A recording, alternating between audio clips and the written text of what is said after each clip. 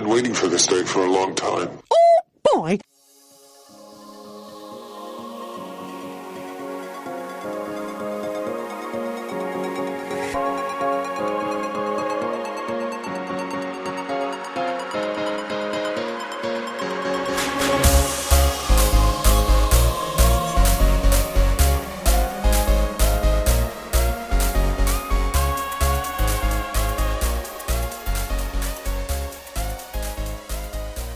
Good afternoon, everybody, and welcome to another edition of the Disney Underground, your experimental podcast of tomorrow. I'm your host, Gene. Today is August 23rd, 2021, and this is episode 49. We want to thank you in advance for taking this magical journey with us. We got a big show today. We have a couple of big guests stopping in. We have hit Disney Plus series Behind the Attractions director Brian Volk Weiss in the house. We're also going to be joined by the Pete McDevitt show's Pete McDevitt. And speaking of Behind the Attractions, today the crew is going to discuss what attractions we'd like to see the show cover in the future for a future episode. Plus, we'll have all the latest Disney news and info. But first, let's do the Disney Underground roll call. The Disney Underground roll call.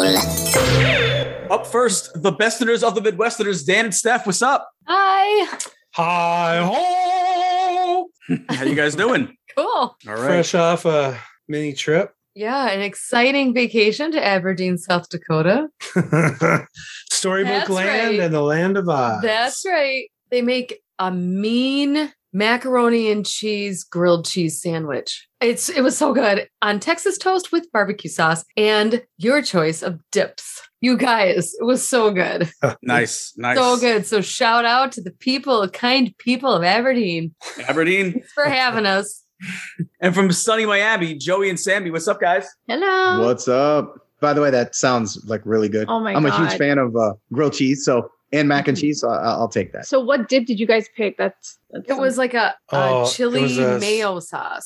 Yeah, sweet chili ranch. I had wings actually, but that's what you had. Yeah, I just really, I don't know why I never thought to take mayonnaise and sweet chili and mix it together because it Right. was sweet. You guys, it was sweet. And this, I have to, one more thing about the sandwich.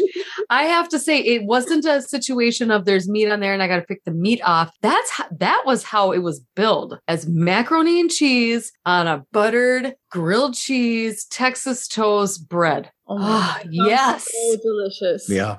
Heaven. Better than our hotel room. Yeah. Oh, you guys really also, I love the furniture you guys had there. That chair sounded amazing. Well, Nothing but the best when on vacation. You got about 5 videos out of that sucker, so it was worth it. I I know. know. Wow. We drove all that way. good There was stuff. so much to do. We thought it was going to be extremely kitschy, but it was actually very well done and kind of touching and kind of sweet.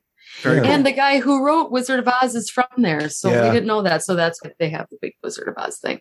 Yeah, it was really fun. Awesome. That's good. All right. Well, let's do our sponsor read from Magical Travels by Brian. The Disney Underground is proudly brought to you by Magical Travel by Brian. Contact Brian to help you book your next vacation. Magical Travel by Brian can help you not only book your next Disney vacation, but much, much more. Brian can also help you book your Universal Studios vacations, all-inclusive Caribbean resorts, cruises, corporate travel. They can even help you book your destination wedding, even Disney destination weddings. They're going to get you the best price possible on your trip. And that's a promise. And you know what the best part is, Dan? It's Yeah, free. That's right. They are completely free. It's a no-brainer. It doesn't cost a cent for info. Reach out to Magical Travel by Brian. You can check them out on their website, www.magicaltravelbybrian.com. Email brian@magicaltravel.com or by phone, 1-800-883-1535 extension. Double nickel. And Brian is spelled Brian. So go check him out and thank him for being a sponsor. Yeah. So with that, you know what? Let's head into some Disney news. Disney News. Okay, so let's kick it to Joey and Sam for the news. What do you guys got in the news this week? So there's a new series streaming on My Disney Experience app called Designing Disney Parks. The series will explore the history of Walt Disney World resorts in advance of the 50th anniversary celebration. The first episode, called Designing Disney Parks, Creating Walt Disney World, is now available, and new episodes will be available on a weekly basis. So there's a new limited release Halloween Magic Band available at the Emporium in Magic Kingdom. The Magic Band has Mickey dressed in his Halloween best on one side, and on the other side, a group of ghosts wearing Mickey, Minnie, Donald, and Goofy hats. So Hocus Pocus Crocs are now available in Disney World. The glittery orange and purple clogs come with 3 themed charms on each shoe. The clogs were also available online for pre-order on Shop Disney. However, they are currently sold out. They were also recently spotted at the Imperium for $54.99. That's pricey for Crocs, no? Mm-hmm. You know what? Yeah. I looked online, and if you go to crocs.com, Crocs are expensive. They are expensive if they're like a different style or like a certain something on it. I'm really sad because I was looking for Crocs when I was at Disney. Yeah, that's why I was laughing when she put that. That's why it's in there. It was like every day, like we literally went through every single store from front to back in every park and couldn't find a single pair of Crocs until the day we left. Yeah. And then we saw them posted. So the fact that they're like, yeah, Crocs, I'm like, great. Yeah, everywhere. I would have loved Hocus Pocus Crocs instead of the ones I got. So, Joey, what do we got? All right. So first up, a little bit of Mandalorian news. Carl Weathers recently shared at Steel City Con, The Mandalorian Season 3 will begin filming next month, finally. Weathers shared with those in attendance, we're going to start basically saying we're going to start a new season of The Mandalorian in the next month. Yeah, and I get to be in front of the camera again. And I get to direct again. So I hope you all stay on the lookout for it. Watch it, support it, please, because I'm not just proud of my work, but I'm proud of the show and to be part of it, which I didn't know he was doing any type of directing and stuff with this. I didn't know that either. Is this the first time or did he direct anything in the previous episodes? I think he did on the last one too. Did he? Oh, it's possible. So anyway, filming for season 3 was supposed to begin in April, but was pushed back in favor of the first season of the Book of Boba Fett and Obi-Wan Kenobi. Now, obviously, I want the Book of Boba Fett and Obi-Wan Kenobi, but I don't want them to push this thing back a year to filming. Drives me crazy. They're also filming The Mandalorian, I think, on the same sets as Obi-Wan. Oh, yeah. They're going to use, I'm sure they're going to use the technique that they use for this, for all of them. It just drives me crazy, man. There's no other show that does this. I mean, they do. I feel like the more popular shows get, the more they make you wait in between seasons. Look at The Sopranos. Every year it would go on, it would get more and more popular, and every year you'd wait longer for the following season. Same thing with Game of Thrones. Game of Thrones, the same way. It's 6 episodes. Yeah. Like it's 6 weeks, and that's it. I remember there was also something that Pedro Pascal was working on too, why they also postponed filming, because I think there was another project he wanted to work on too. So out of respect to let him do that, I think that's why they pushed it back as well. I remember us doing a story about that a few months ago. Family Feud.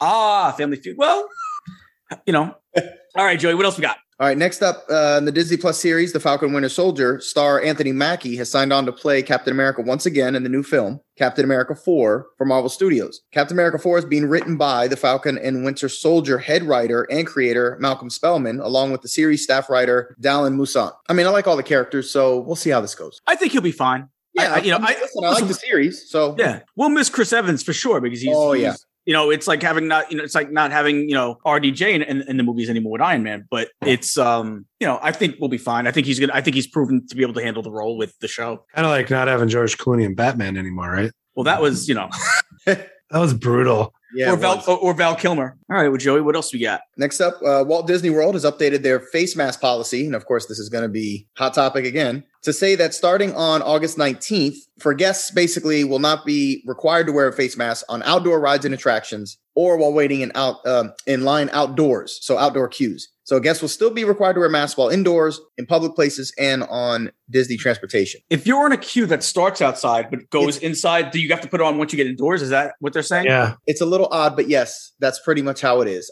Although I thought that's pretty much how it was before. So why the switch? I'm not sure, especially it hasn't even been in place that long. No. And the numbers haven't gotten better either. Right. No, they're getting way worse. So I don't know. It seemed extremely bizarre, I thought, to do it now. There was a big thing with and I feel bad for it. Again, whenever they implement this type of stuff, I really feel bad for the cast members because they're the ones that have to deal with this nonsense. Right. Yep. So they were dealing with it. Was funny. They I saw an article where they posted a picture from Splash Mountain because the ride is indoor and it's outdoor. You got your the drops outside, but then a bunch of it's indoor. So technically you're supposed to be wearing your mask the entire time. So you've got basically coming down the big drop pictures of half the people in the boat wearing the masks, and then the other half are not. And then the cast members are still yelling at the people to wear them. And then those people are like, why don't? It's a mess because now you're convoluting everything. Yeah, it's either outdoor off, indoor on, or not. You can't be like, well, because like you said, with queues where you have them where they start outside, go inside, come back outside. Like, plus you're gonna get people that just out of just not being in the moment, forgetting that to even put it. Like you're gonna have people that innocently forget to put it back on. You're gonna have that too. Yeah, we're not talking about because I've even done that. Me Yeah. too. All the time. Yeah, you're going to have those, and then you're going to have the ones that are purposely trying to push the boundaries as much as they can. You know how that goes. It's just human nature. Yeah, I don't know. But yeah, I to Dan's point, it's interesting that they would do this now. The original policy wasn't even in place that long. And like you said, Gene, the numbers are getting way worse. They're not better. So I don't know why this is the change now. So, I mean, listen. I thought it was odd that it was ever in place, you know, with outside and the queue. It just kind of seemed weird. But when I saw that, I'm like, how are they, I mean, I don't care, but it's like, how are they justifying it that quick? I had to read what was it, a month ago? times. Yeah. Yeah, maybe about that. I literally thought I was misreading it. All right, next up, great news. The Big Top Souvenirs has reopened in Magic Kingdom, which I've been wanting them to do for a while now. The Storybook Circus retail location has reopened for the first time since the parks closed in March of 2020. It also recently underwent a refurbishment, so I'd like to at least see that. But I always like going to this. Most people that don't know this or that do know this is the big tent and all the way in the back by Dumbo and stuff. I always like going in there. Every time we would go by there, I'm like, man, I wish they would open this thing. So wasn't the refurbishment a lot to do with the fire? I don't know. They had a fire in there, remember? Yeah. Oh, yeah. Maybe that's why. I don't know how bad it was or you got me. I hear it's not even 100% set up in there yet. Like some of the Really? shelves aren't quite fully stocked, but they wanted to get it open. Mm. That makes sense. But you know what? If you're so close to the 50th, why not just get it done so it's fully done for the, you know? Well, I think it's longer. done. It's just the merch doesn't have, you know, quite stocked. I mean, the shelves and all that crap is done. Who knows? okay. Maybe it's done by now, you know. You know what I haven't heard is Just joking. whatever happened with Dinosaur. Oh, yeah. I haven't heard a thing. Yeah, you know what? That's a Nothing. good point. Nothing. I haven't heard anything. In case you didn't hear on a previous episode, one day all of a sudden all the dinosaur merchandise was gone, like cleaned out.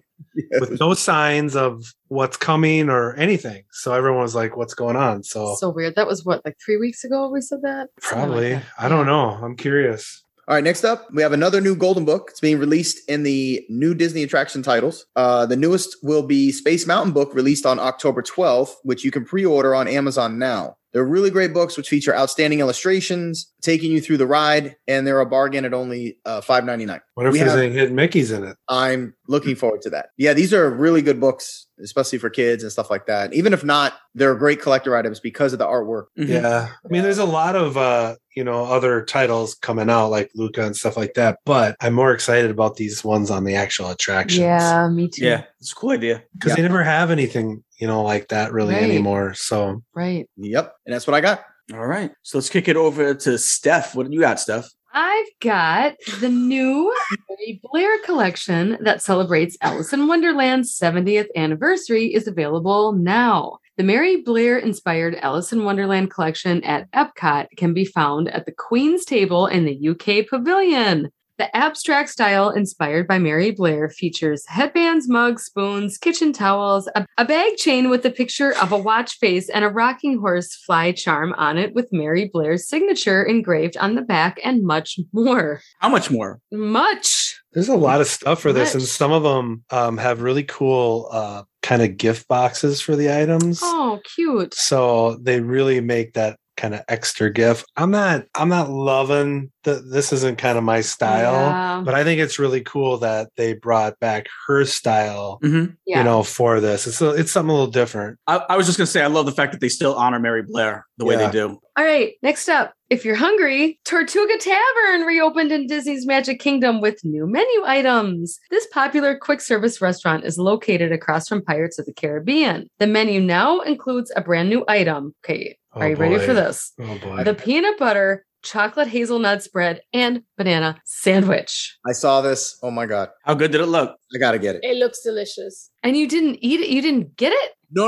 I'm saying I just saw that. Saw They, it recently. Oh, it wasn't What- there when we were there. What kind of bread is it on? Just open. I know, but I Reopened. thought, just open, when we passed like, I told 2 weeks Stephanie or that something. and She's her like- jaw was just dropped. oh my gosh, we got to get the It's right up sandwich. your alley. What kind of bread is it on, though? I don't know. Is it like regular white bread? Or, Joey, did you notice what kind of bread it was? I mean, bread can make a big difference. That's why I'm asking. You know, Favorite that's joke. true, Gene, because when Stephanie got her grilled cheese sandwich the first night of our trip recently, she forgot that the bread is pumpernickel, and she's not a huge fan of Yeah. pumpernickel. I like pumpernickel, but Not with, I was saying not for a grilled cheese. So you got to go sourdough. Well, it wasn't a grilled cheese technically. It was a Reuben, right? Yeah. And she just made it into a grilled cheese because there wasn't like a normal one. A Reuben's got to either be, I could see pumpernickel on a Reuben, but usually it's rye for a Reuben. Well, this was South Dakota. I got the patty separate so I could eat it later. Yeah. What kind of patty? This chopped sirloin, actually. Peppermint? Oh, I think you meant peppermint. So I just looked online on the menu and it doesn't say what type of bread. It doesn't? I bet the bread is good. Yeah. It's good bread. It just says served with house-made chips. Well, that sounds good. House-made chips. That's really good. Okay. Speaking of house-made chips, why do scuba divers fall backwards into the water? Speaking of house-made. I don't even know. Because if they fell forward, they'd fall in the boat. No? Okay. What? That one. I mean, that's a perfect segue from chips. Scuba divers fall into the backwards into the water usually. Oh, yeah. Because if they fell forwards, they'd fall back into the boat. You know, it's a really good joke when you have to keep explaining it and you still don't really even get that's when you've really nailed it. Well, why are walruses never offended, Dan? Oh, we get two? Yeah, I think so. He's got to take another swing. Because they have thick skin. Wait, what was the joke again? Exactly.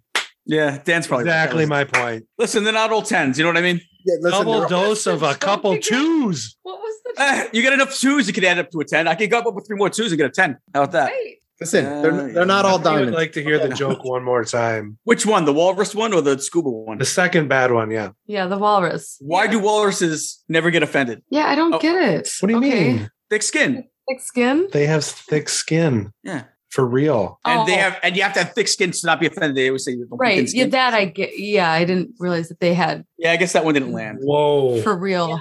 All right, moving on. So, yeah, let's Moving on. It's bad. let's pretend that didn't even happen. You mean me? I'm bad, or the joke is bad? A little bit of both, maybe. Yes. Yes.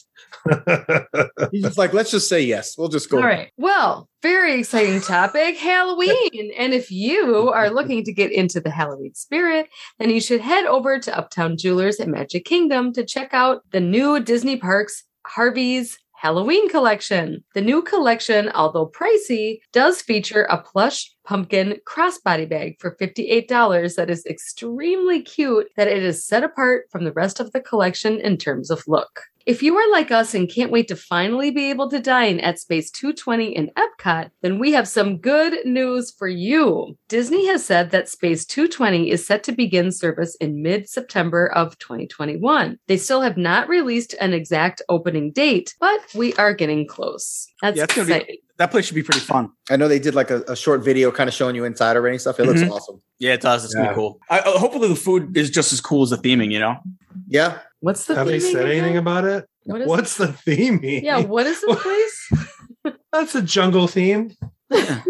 Lions and tigers. Not bears. What? Space. It's it's like eating on a space station. Well, it's called Space 220 or 220. She thought there was gonna be a lot of space in the room. Yes. Yes, I did. Socially distanced 220. Disney's adaptive Halloween costumes are returning. These fun costumes return with new character options and the great quality we enjoyed from the first collection. We love that there are several options for wheelchair accessories. You can transform into a Disney princess, The Incredibles, Star Wars, and more. These costumes offer more than just wheelchair add-ons, though. There are extra lengths, stretchier openings, flap for easy access, and even tube access openings. You can find all these great adaptive Disney Halloween costumes now at shopdisney.com. Some of these are pretty cool. Yeah. I haven't seen them yet. What how do they look? Good? There's like, for instance, like there's a Mandalorian ship that, sits over like the wheelchair. Oh, that's pretty cool. Like that. That is cool. And a lot of these, what they're talking about, like all the stretchiness and the armholes is, for people that might have braces or things like that, that there wouldn't normally be enough room on. But yeah, Buzz Lightyear was in there too. There's a lot of cool stuff. Oh, I love that. Just a nice option to have. They were doing that a couple years ago. Well, as I reported, are returning. All right. Disney's Jungle Cruise, starring Dwayne Johnson and Emily Blunt, arrives on all major digital platforms on August 31st and on 4K Ultra HD, Blu-ray, and DVD on November 16th. With Ultra HD quality and immersive Dolby Atmos audio with never-before-seen bonus footage, including 11 deleted scenes, bloopers, outtakes, and featurettes. It also features Expedition Mode, in which you can learn fun facts, discover Easter eggs, and catch some pop-up trivia throughout the movie. There's also It's a Jungle Out There, the making of the Jungle Cruise, and Once a Skip, Always a Skip. Join a panel of skippers at the Disneyland Resort as they reminisce about the rewards, challenges, and surprises they've experienced while helming the world-famous Jungle Cruise attraction and hear their advice to aspiring skippers and so much more. Disney definitely did it right with the bonus content on this. Oh, yeah. This is just part of it. There's so much on here. This looks really good. Which is completely what you need to do when you're trying to get somebody to buy Blu-ray, DVD, something like that. Give them something more, because more than likely, like us, we've seen the film already, so give us a reason to also own it. Tickets for Disney's Very Merriest After Hours will run on 24 select nights from November 8th through December 21st, are now available for guests at select Disney World resorts. Minnie's Wonderful Christmas Time Fireworks and Mickey's Once Upon a Christmas Time Parade will be back. The parade will feature our characters and special ones, I know for you, Steph, the toy soldiers, and my personal friend, Santa Claus. Holiday attraction, the Jingle Cruise is also back, and Monsters, Inc. Laugh Floor will get a new round of jokes, perfect for this Christmas season. Tickets for the 9 p.m. to 1 a.m. 4-hour Disney Very Merriest After Hours will grant admission to Magic Kingdom Park as early as 7 p.m., making it really a 6-hour event, giving you more time to enjoy some of your favorite Magic Kingdom attractions. Disney Enchantment will also be showing, which means you get 2 firework shows during the event. Tickets are on sale now and can be purchased online or by calling 407-939-7947. So pretty big news compared to the Halloween.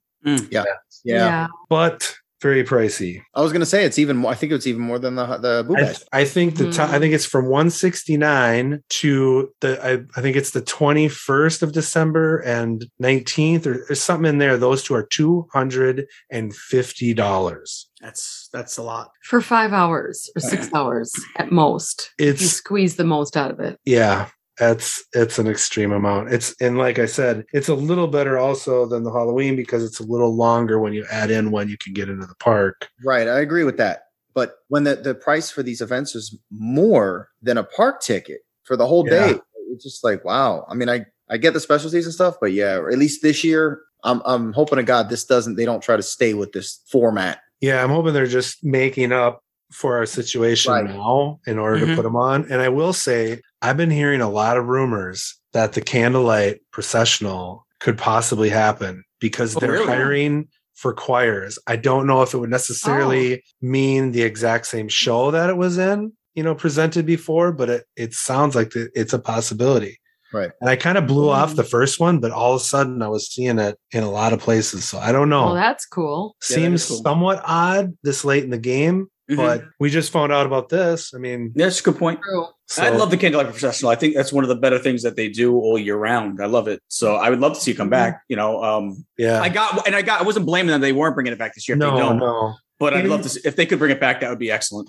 In its normal form, like we've seen, it was one of our blowaway things we attended, not expecting it to be as amazing as it was. I still can't believe how emotional that show is. You can watch all the videos and everything, but then when you're sitting there and feeling it, you totally kind of, you walk into that kind of amphitheater type thing. So you're really in it. Yeah. And like they have, the cutouts and stuff, it goes all the way on the side. So in case Ratatouille fans out there are wondering, Remy's Ratatouille Adventure will use a virtual queue similar to Star Wars Rise of the Resistance when it opens to guests on October 1st. So like Rise of the Resistance, there will not be a standby queue for Remy's Ratatouille Adventure, and Epcot. Also worth noting, though, D23 will be hosting an event similar to their Jungle Cruise early access event for this as well on September 4th and 5th. It runs from 7 a.m. to 10 a.m. and the tickets are $75. However, like most Gold Member events, this does include a guest.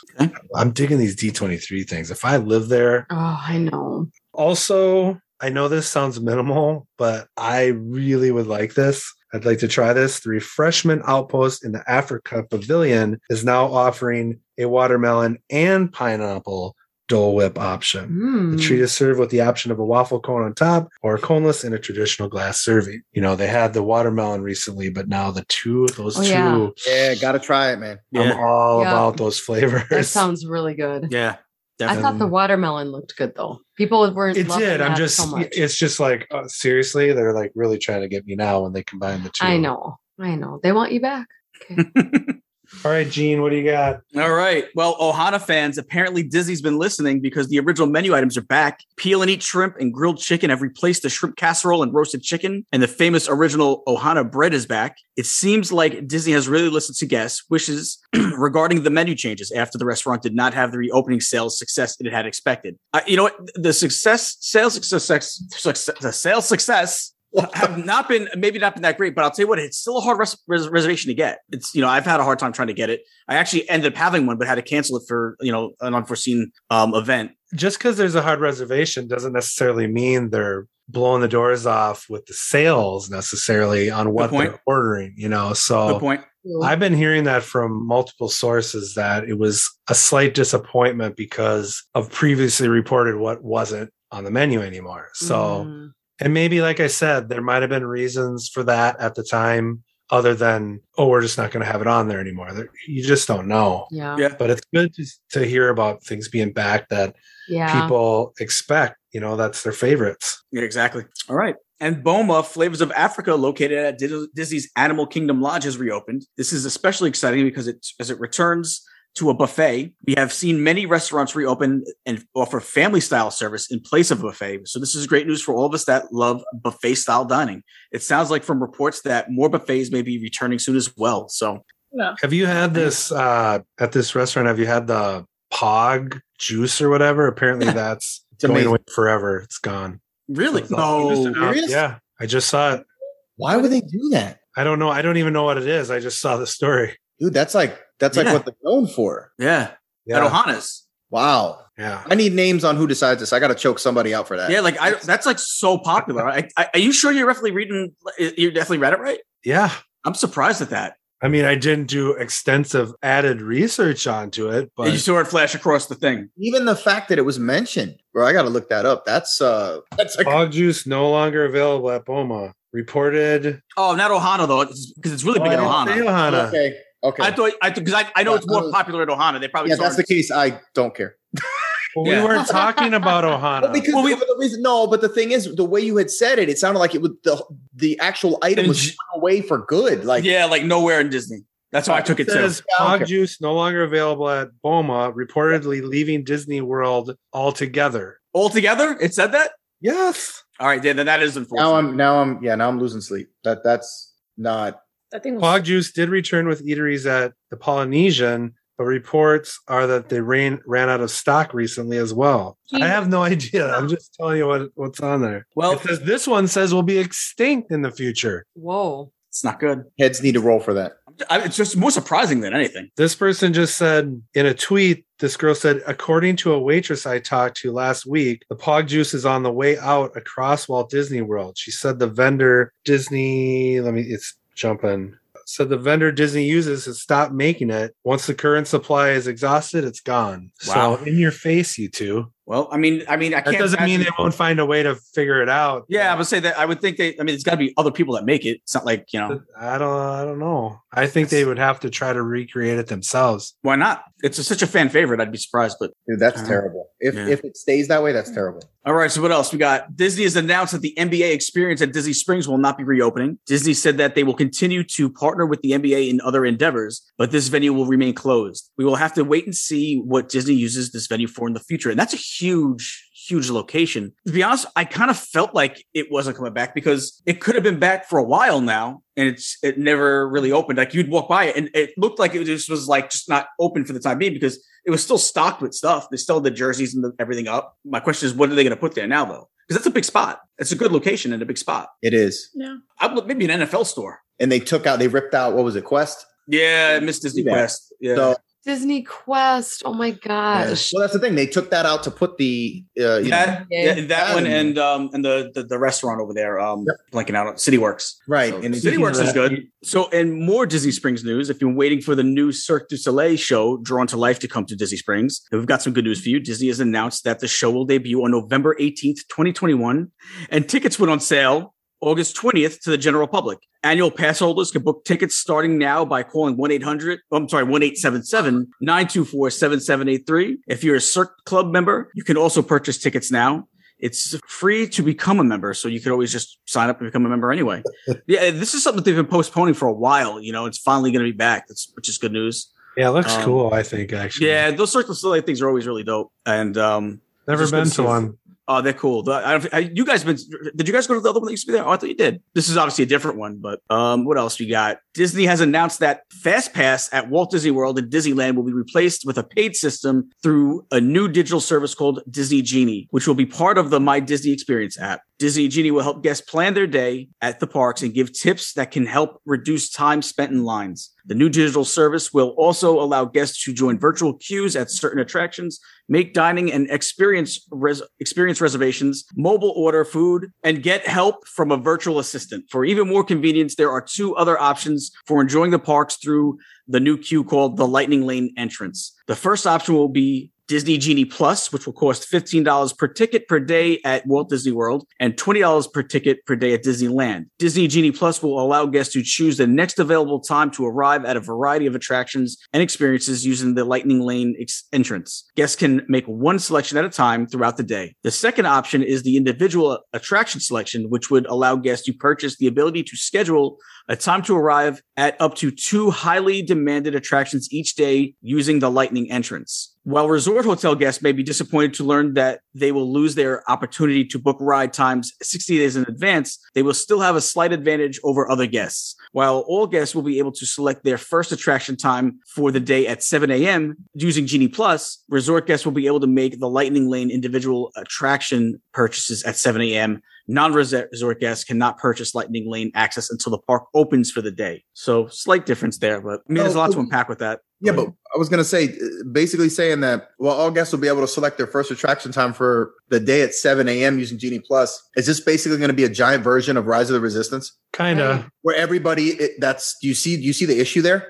Yep. But, that's I think they better up their Wi-Fi. I mean, you don't have to be there like Rise of the Resistance, I don't think, to do it. You don't have to be. Well, no, you don't have to do that anymore. You don't have to be there now. Yeah. But the problem is, before you got everybody pining to get this one ride, now you're going to have everyone pining to get every ride. I don't think it'll be as bad because, like you said, before everyone did it, if you were going to Hollywood Studios, literally everybody that was going to Hollywood Studios did it because now you at least got it where they're going to spread out a little bit at least. You know what I mean? I get it. I know what you're saying. I need to see this in practice, really. Yeah. I don't think anyone will really understand fully or comprehend it fully until it's finally fully there. Because that's the one thing, like we said earlier, when we were talking off the air, that the one big mistake they did, if anything, was not really explaining it responsibly. We're all seeing influencers mention how it works, but we haven't really seen them come out and say this is how it works. That's why it's not the right press release to do.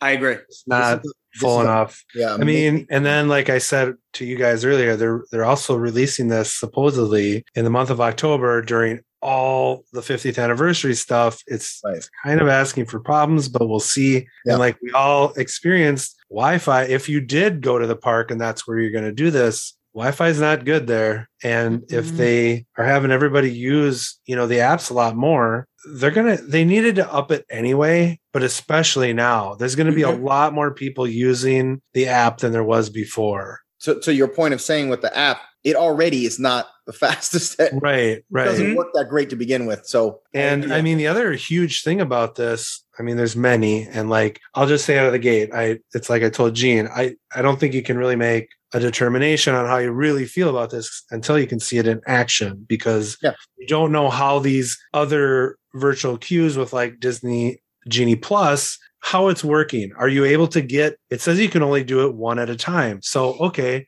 if I'm in Disney World, was I able to get multiple attractions throughout the day and it was easier than the old Fast Pass system because I was able to do it? We don't know. Mm-hmm. But one thing is very obvious. You know, back in the old days, you'd have to get up super early to make your Fast Passes for your trip, especially like us being out of state. And everyone's like, well, you don't have to do that anymore. Yeah, but you're going to need to get up every morning. Someone is at 7 a.m. to do this. Yep. And the difference between the old way is you're also not getting up at 7, making your passes for the day, the 3, and then you kind of roll the dice. Here's the thing that bothered me a little bit, but it depends on if I'm going to be able to get these attractions with Disney Plus Genie. If I am, that's great. But my worry is if I get in there and I make the one, first, we don't know how long they're going to limit it for you to make your next one. It might not be right away. We don't know, but at least I could have my 3 for sure. And I knew I had those. Yep. And if I didn't want to go on any other attractions that needed a Fast Pass or a line, I was set. So it really kind of depends on what we're able to achieve with it. This is the point I was going to make, which is exactly what you're talking about, which we talked about before regarding just Rise of the Resistance because of the way the queuing system works. As somebody like you guys that would be coming from out of town, out of state, you have like a 50-50 chance basically that you're going to get to ride this thing during your trip. At least that's the hope. Right. The old system, yes, you had to get up and do it. However, you already knew what you had before you got there. So you knew what you got, you kind of already had your passes picked out. At least the ones that you do right away. You're going now. You're not sure what you're going to get. You don't know if you're going to. And that's that. It's like, because the last time we went, which was in March, right? 5 days. We left 5 days before the shutdown. We had a Fast Pass for Mickey's Runaway Railway on the first day, right? Mm-hmm. And so at the very least, we knew we had a Fast Pass for one time on it. Now, we also knew if we needed to stand in line, if we want to see it again, that's probably what we're going to have to do, obviously. But that's my biggest kind of worry about it. Plus, the reason I mentioned they should have been more thorough with this is why not wait till you have the exact attractions that are available on Lightning? Because that really changes what your perception might be on Disney or Genie Plus. Because if it's only, 2 a park, like let's say Animal Kingdom obviously is probably going to be Flights of Passage, possibly Everest. At least I know day one, okay, this is what's in what's the next one called? Lightning Lane. Genie Plus and Lightning what? Lightning Lane. Is that the name of the actual? It is. Because the lane itself is now called that. It's not a Fast Pass lane anymore. It's a Lightning Lane. But I think that would help a lot. And I even mentioned to Gene, like, what if there was a video with characters, like actually demonstrating kind of some of this stuff? Like they did a lot of the old walk through the park videos with maybe like Josh tomorrow. Yeah, right. And like kind of dumb, basically a book, what do they call it for dummies? Yeah, like Computers for Dummies. Yeah, like that kind of thing, because you saw that even the one video that's going around was kind of extensive, but it's super confusing. So I think if you could break it down for people a little more, it wouldn't have been quite the amount of backlash. Of course, you're going to get a lot of people saying, I don't want to pay for my rides. I get that. But if it was explained a little better and what you actually might be achieving with Genie Plus, I think you could calm the waters a little bit. There's going to be backlash no matter what, because you're going from a free Fast Pass system to now basically a paid one. Now they're like, okay, so then what is our park ticket good for? And that was kind of the whole point of that. But I also haven't explained what you're going to do if you don't have a smartphone. That's what I was just going to ask. What about older people that don't? And I think the assumption is that everybody's probably got one, but I get it. Maybe there's somebody that does. I've never noticed that because I don't pay attention to that. That's just I don't know. I guess there's no way around it if you don't. Seriously, I don't. Well, we don't know yet. There might be a kiosk thing being revealed. Yeah. I mean, they did open up those Fast Pass kiosks all over the place all of a sudden. Yeah, so maybe you could. I think there's got to be something in place in some capacity for that. There's a lot of older people that still go to Disney that don't have them. Agreed. I mean, her mom is what, 82? Yeah. And she has a smartphone. I'm not saying all old people don't. No, you're right. There's probably some people that don't. I mean, you just assume nowadays everybody does. Yeah. I feel they got to do it just to cover all avenues. You know, you can't say you got to have a smartphone to come to Disney. Right. Oh, but can you see older people, even if they do have a smartphone, could you see elderly people trying to get the cutthroat? Well, I tell you what, it's funny just to see people struggle with doing mobile orders for food.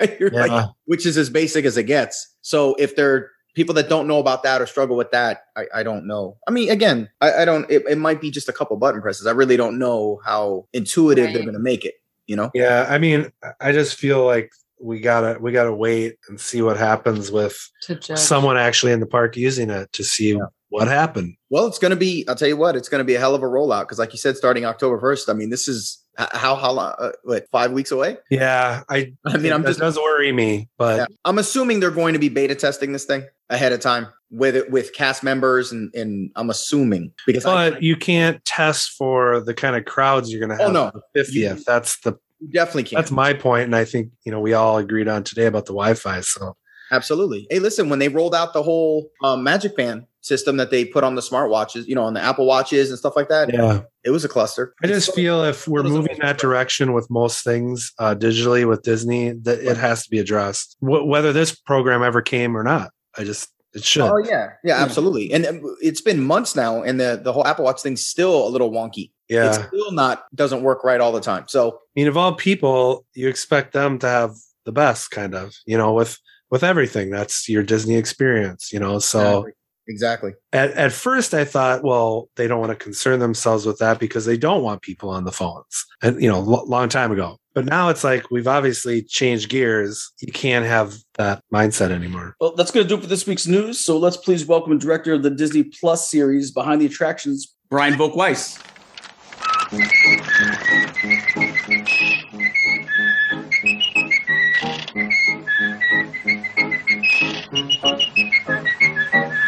Okay, so today we have a super special guest with us. You guys know the series on Disney Plus, Behind the Attractions, phenomenal series. We have the director and one of the producers from the show, Brian Volk-Weiss. How you doing? I'm good, man. How you doing? Thanks for having me. Thank you so much for sitting in with us for a few minutes. I spoke to you a little bit off the air how much I loved Behind the Attractions. I love all the Disney history stuff. I love the behind the scenes stuff, the documentary stuff, and this is just perfect. It's right up there with all the other stuff that I love that talks about Disney history and Disney, the background of Disney. And it was funny, informative, cool. I mean, there's not enough great things to say about this series. I really loved it. It's hard to follow that, but on behalf of the whole crew and our partners with $7, I say thank you, and I will share it with everybody that I can.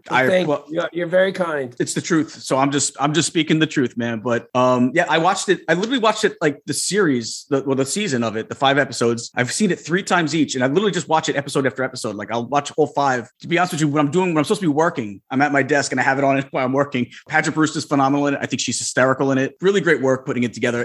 But before we even talk about that, let's talk a little bit about you as a director, producer. I didn't even know until recently you're actually from my neck of the woods. Originally, I'm from New York as well. Just moved down to Florida, but you're from Queens. Yeah, I was going to say people listening to this are going to get sick of two New Yorkers going back and forth. But yeah, I'm from Queens.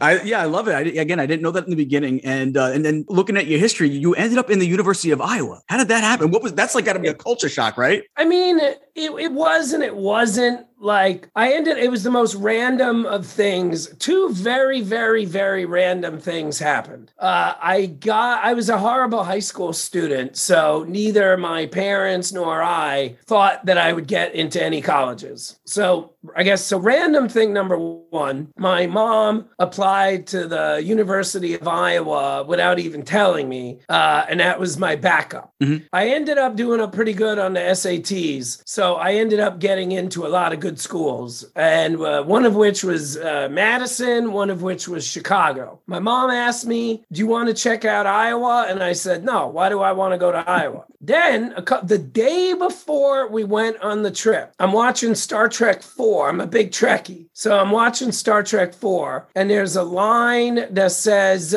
he's on a date. It's the one with the whales where he goes back in time. Mm-hmm. And the girl says to him, Jillian, she goes, let me guess, you're from outer space. And he goes, no, I'm from Iowa. I only work in outer space.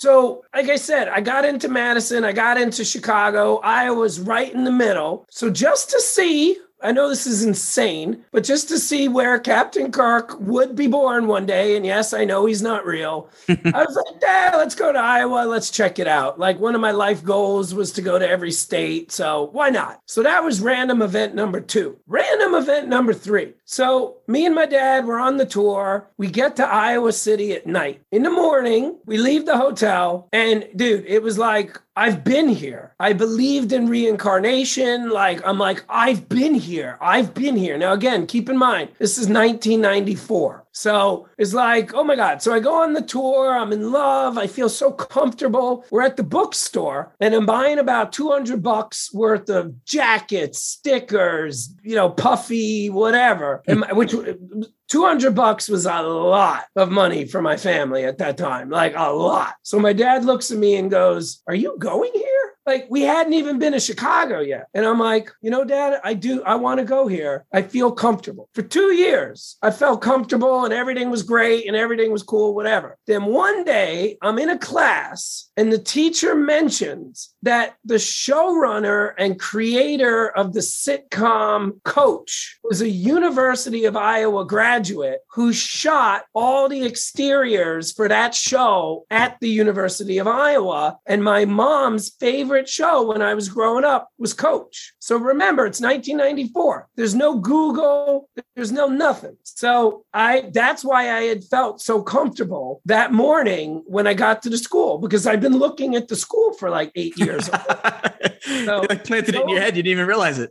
Exactly. So those were the 3 reasons how I ended up in Iowa. And I could not have had a better college experience. That's a funny story, and I remember Coach. That was Hayden Fox. I used to love that show, man. Yeah, that's right. So, when did you know you wanted to get involved with film or TV in general? Was it pre-college or was that kind of when you realized? It's the luckiest thing in the world. It was so early. The only reason I can even answer your question is because my mom told me, because I don't remember this. But basically, after I saw Star Wars the first time, I was only about 3 or 4, and I did not know the word documentary. But based on the way my mom told me I started acting after I saw the movie, I basically, because I was so young, thought it was a documentary. So basically after the movie, I was like, people would say, "Hey, Brian, when you grow up, what do you want to do?" And I would be like, "I want to be an X-Wing pilot and join the rebellion." Well, that started to freak out my parents.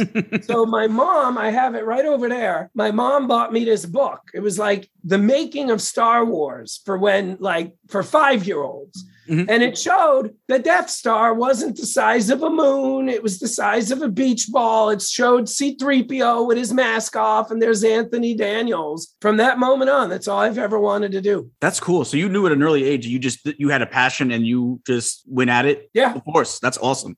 And, and I know you do a lot of comedy. I was looking at your resume on the comedy stuff. I mean, like you've worked with pretty much the who's who of comedians. I mean, you've worked with just about everybody. What's that like to basically surround yourself with like again, comedic legends? Man, you're asking a great question. And I'm sorry, my answer is so cliche, but within reason, they're like everybody else. The one thing about comedians that I'll say makes them different. There's no comedian that's not brilliant. Mm-hmm. Like every comedian that has some level of success, if there's a comedian that can sell 500 tickets or more, they're a brilliant person. They should have gone into medicine or engineering because then cancer would be gone or we'd already be on Mars. Comedians, to do what a comedian does, you must be brilliant. So, that kind of is the coolest thing about it is working with some of the smartest people on earth on a pretty regular basis. And 99% are nice. And you won for 3 Grammys, right? We've been nominated, I think, 21 or 22 times. We've won 4 times.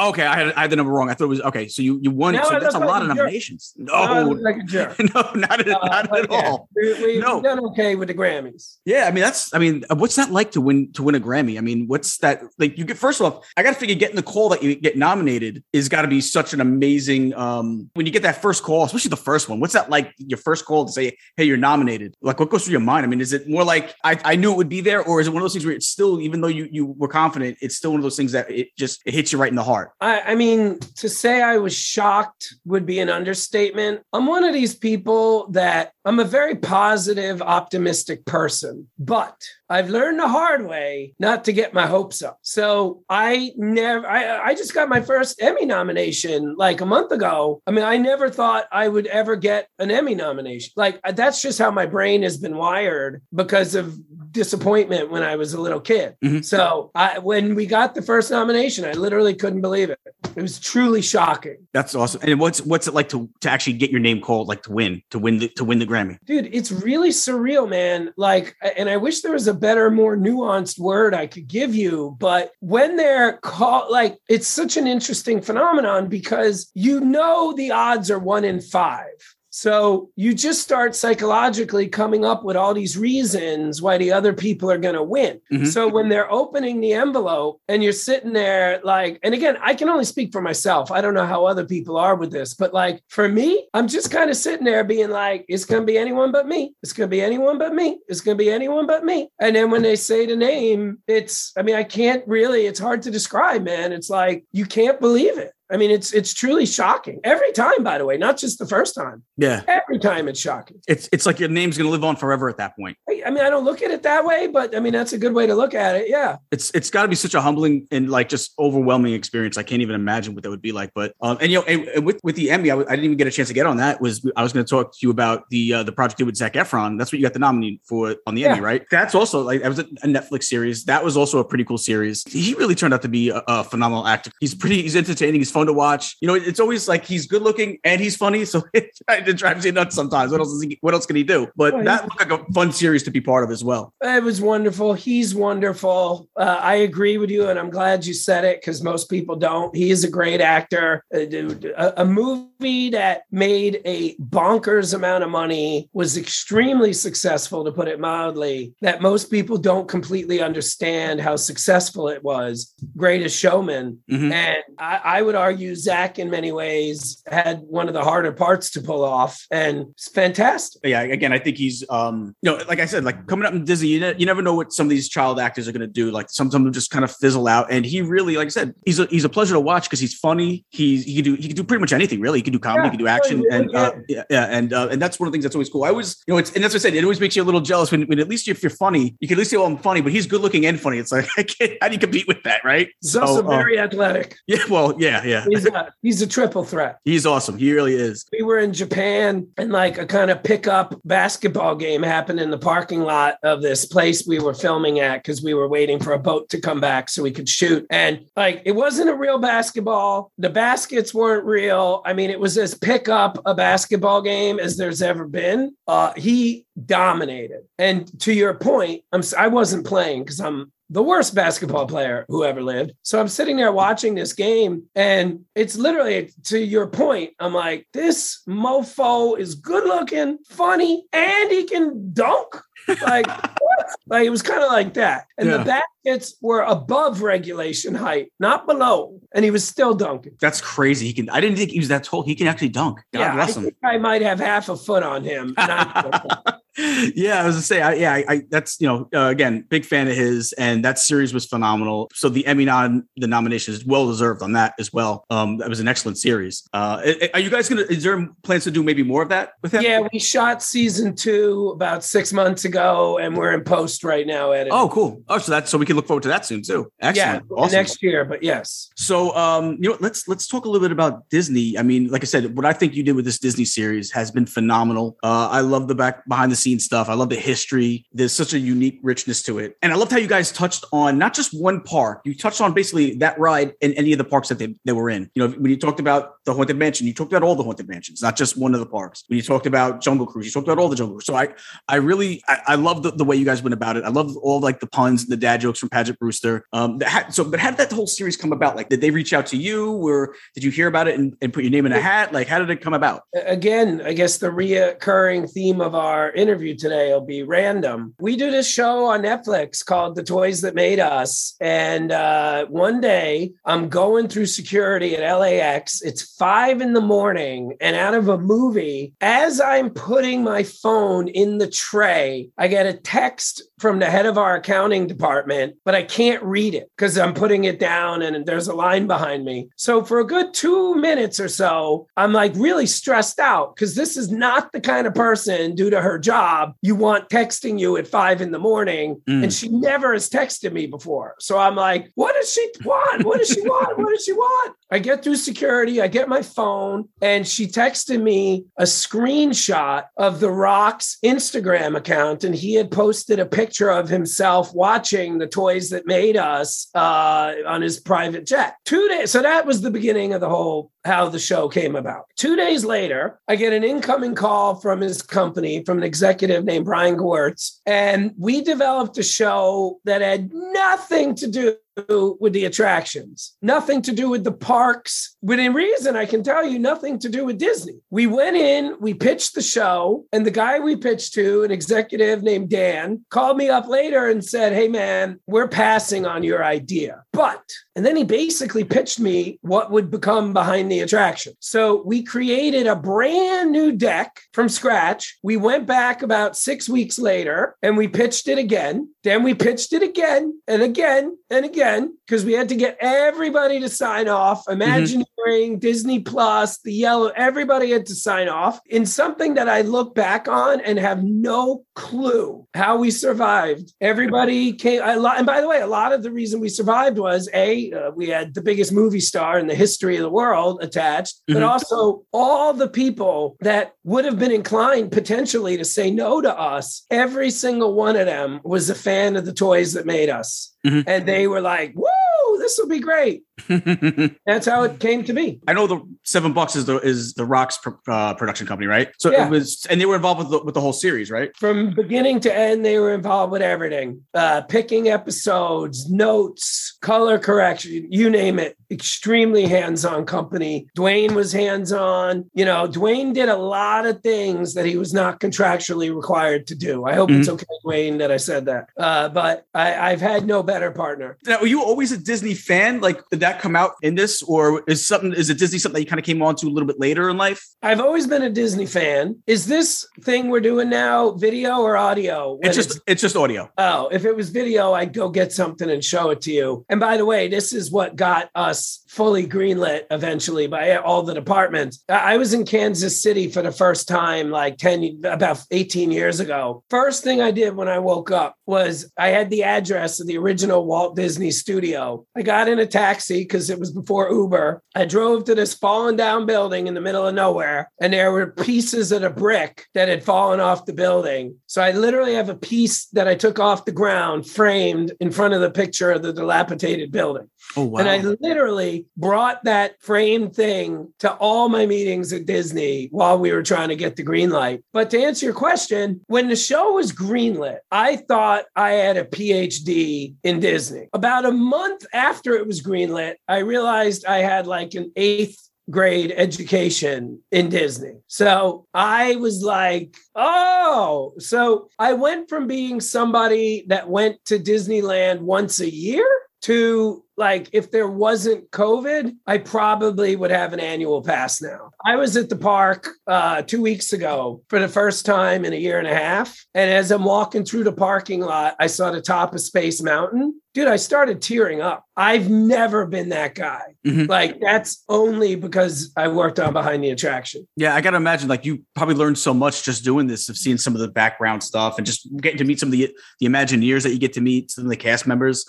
I watch it and I'm so jealous. I'm like, I would love to just have 5 minutes with that guy. Like, there's so many people in there that's just like legendary people. Joe Rohde is like, to me, is like one of the most creative men to ever walk the face of the earth. And you got him on the show, and it's like, how amazing is that? You know, one of my favorite interviews I've done in my life. But dude, it wasn't just him, man. I mean, like similar to what I was saying about the comedians, like if you're an Imagineer, you're a genius. Yeah. It's just what degree of like Dave Durham. I don't know if you remember Dave Durham. He's in, I think, at least 2 or 3 episodes. I'd pay to talk to him. Yeah. I mean, some of these guys are just like you said, they're the top of the heap of what they do. If you're into any of this type of thing, I mean, that's like going pro. I mean, that's like going to the NFL. Like, you know what I mean? That's really pretty much the top of the mountain is being in a Disney Imagineer, if that's what you're into. That's exactly right. So what would you say was your favorite episode out of the 5 that you did in the season? I'll give you an answer, but it's quasi a cheated answer. It has to be the Star Wars episode. As you heard me say earlier, the only reason I'm not a dentist or a lawyer in Queens is because of Star Wars. So it would have to be the Star Wars episode. But if you remove that bias, I got to be honest with you, the Small World episode, whenever I direct, I always try and find what I call the spinal column of the episode. And the spinal column that I found for the Small World episode is one of my favorite spinal columns I've ever found. And I'll tell you what it is, even though this is definitely a quasi spoiler. We're at Disney Paris. We had filmed all day with a cast member for Small World. And at the end, I'm doing her last interview. You know, we interviewed her about 5 times at different locations on the attraction. It's the end of the day. It's drizzling. And it's our last interview with her. And she's standing in front of the attraction. You know, it's this beautiful shot of her standing in front of the Disney Paris attraction. And we do the interview. Everything's great.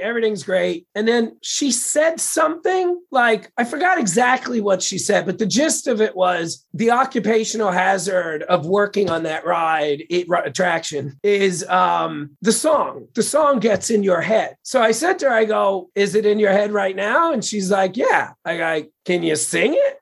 Dude, me, the crew, everybody, tears going down our face. Her voice was so beautiful, but dude, it wasn't just her voice. Her passion for the song and for the attraction, that's really why we were crying. So I knew right then and there, I literally pulled out my phone. I made her, of course, sing it like 4 times. But I pulled out my phone, filmed her singing for about 20 seconds, and then I emailed the video to the editor. And I said to her, please make sure this is the spinal column of the Small World episode. And that you'll see the whole episode is basically cut to that. And then we did this montage that goes back and forth between the official song and her singing. So that's why it's my favorite episode. Very cool. Very cool. So now we were also got coming out the second batch of Behind the Attraction, right? Very soon, actually, in a couple of days. You know, I know Disney's probably, got you sworn to secrecy a lot on it. Is there anything you can tell us about what to look forward to in it? So, I mean, it's attractions that we hope people are excited about. But we also, we did a couple of things that whenever I get a green light, I always try and make crowd-pleasing episodes. But I also try, and this is risky. I mean, this is a great way not to get another season. If I really just wanted to guarantee a season 2, we really would have only done the big flagship e-ticket rides. Mm-hmm. But I really like to try to gain the audience's trust so that they'll watch something they don't know anything about. So, for example, we have an episode that is only about Disney property hotels. Oh, nice. So would it have been safer to have done, Pirates of the Caribbean? Yes. It would have. But strategically, maybe not a bad idea to have a couple flagships left for future seasons. Mm-hmm. B, like I said, I really want to earn the audience's trust because I love when I see comments online that say, like with Toys That Made Us, I cannot tell you how many thousands and thousands, maybe 10,000s of comments and posts. I watched all the Toys That Made Us episodes except Barbie. And then a week later, a month later, 6 months later, all those people are like, I love the show so much. I finally broke down and I watched the Barbie episode, and it was the best episode. So that's what we try to do sometimes. And hopefully people enjoyed a hotel exhibit episode as much as I do. And, you know, we also did an episode that's ostensibly about the World's Fair. And that's as a New Yorker, talking to a New Yorker. I got to mention Robert Moses, which I never thought I'd get to do in my career. So it was really cool. And I hope people like it. I didn't realize you were going to have something with the resorts. I'm a huge resort guy. I love all the resorts. I'm looking really forward to seeing that one a lot. So do you think we're going to get even more? Is this going to be it? Or do you think we might get some more seasons out of this as well? If it does well, I believe Disney will greenlight more. But that'd be for great. All you listeners out there, completion rate. And if you're wondering if I just had a stroke and I'm randomly putting words together and repeating them, I did not. What that means is if you like the show and you want there to be more episodes, you got to watch all of them. Because if you just watch your favorite attractions and not the other ones, that in many ways is sometimes even worse than people that didn't watch it all. So please watch every episode if you can. I told you, I watched all episodes like about 3 times a piece. I loved it. I feel like that's the thing too, is I'll watch it and then I'll feel like I catch something new that I didn't catch the first time I saw it that I might have missed. And just hearing the interviews, it's fantastic. And I would love to see this become like a 5-part series or more. I mean, there's so much in Disney history to talk about, and there's so many cool attractions. Some that aren't even there anymore that you wish that they, you know, there's a lot of rides that aren't there anymore that you wish they would bring back. And I would love to, maybe you guys could even touch on that. Some Mr. Toad's Wild Ride from Disney World. I'd love to see that because he's not around here anymore. Just different things like that. I would love to see it. I think it's a fantastic series. I'm excited. So we got 2 days, right? The 25th it comes out, right? August 25th. 2 days, guys. You have to go check that out. Before you get out of here, I got a couple other questions for you. These are not even Disney questions necessarily. So first question is, you're having a dinner party. You can invite 3 people throughout the course of history. Who are the 3 people you want to sit down to dinner with? It's an unusually easy question for me to answer because I name my kids after them. George Washington, U.S. Grant, Harry Truman. Really? Yes. Very cool. That's different. Yeah, that's a very different answer. If I had a fourth, it would be Joan of Arc. Nothing in the entertainment industry. I thought I'd get a little Walt, but very cool answers. I love it. You know what's funny, man? And I know this will be controversial, and I'm going out of my way. I could keep this to myself, but I'll say it. I'd rather meet Roy. Yeah, you know what? To be honest with you, we might not have Disney that we have today if it wasn't for Roy. I can assure you, because I now think I qualify as a Disney expert. You certainly do. If we're just talking about knowledge, they're absolutely, positively, beyond any shadow of a doubt. There would not be it would have been gone before you and I were born had there not been a Roy. Yeah, you needed the artistic engineering from Walt, and you needed the business acumen that Roy had. I think you needed both of those to really do it. And I mean, look at it now; it's like the biggest thing in the world is Disney. I mean, there's people that like we have a show based on just talking about Disney, and we're just one of like hundreds or thousands of them. So Disney has become something that's it's like a machine that will never end at this point. And you're right; you needed them both to really be able to do what they did. You needed the creative genius that Walt was, and you needed someone to have that business acumen that Roy had. And thank God they partnered up because we wouldn't, you know, like you said, it wouldn't even be here today, probably. Well, and I didn't mean that as a slight against Walt. I know you didn't. No. For every book about Roy, there's probably 500 books about Walt. I feel like I kind of know Walt because of how much I've read about him over the course of my whole life. I still have a billion questions for Roy. For sure. So last question before you get out of here. Best piece of advice you've ever received and who gave it to you? The best piece of advice I ever got was from a book I read by Linda Obst. And I believe the book was called What Lie Did I Tell? But the thing in the book that it said, and by the way, I have to mention, it's not just the quote. It's when I read it. I literally read that within a month of getting to Hollywood in 1998. And the quote was, there are only 2 sins in Hollywood, to be dull or desperate. So I don't think I ever would have had to, if I'm being honest, worry about being dull. I've never heard anything like that used to describe me. But I think my enthusiasm and excitement to be in the business would have had me come off as desperate. I want to check it out. Linda Obst. How do you spell that last name? Do you know offhand? OBST. What Lie Did I Tell? I'm going to check that out. It's a great book. I'm going to check that out. By the way, if I'm confusing the titles, I think she's only written 1 book. It existed before 1998, and that's the book you should get. I think it's What Lie Did I Tell?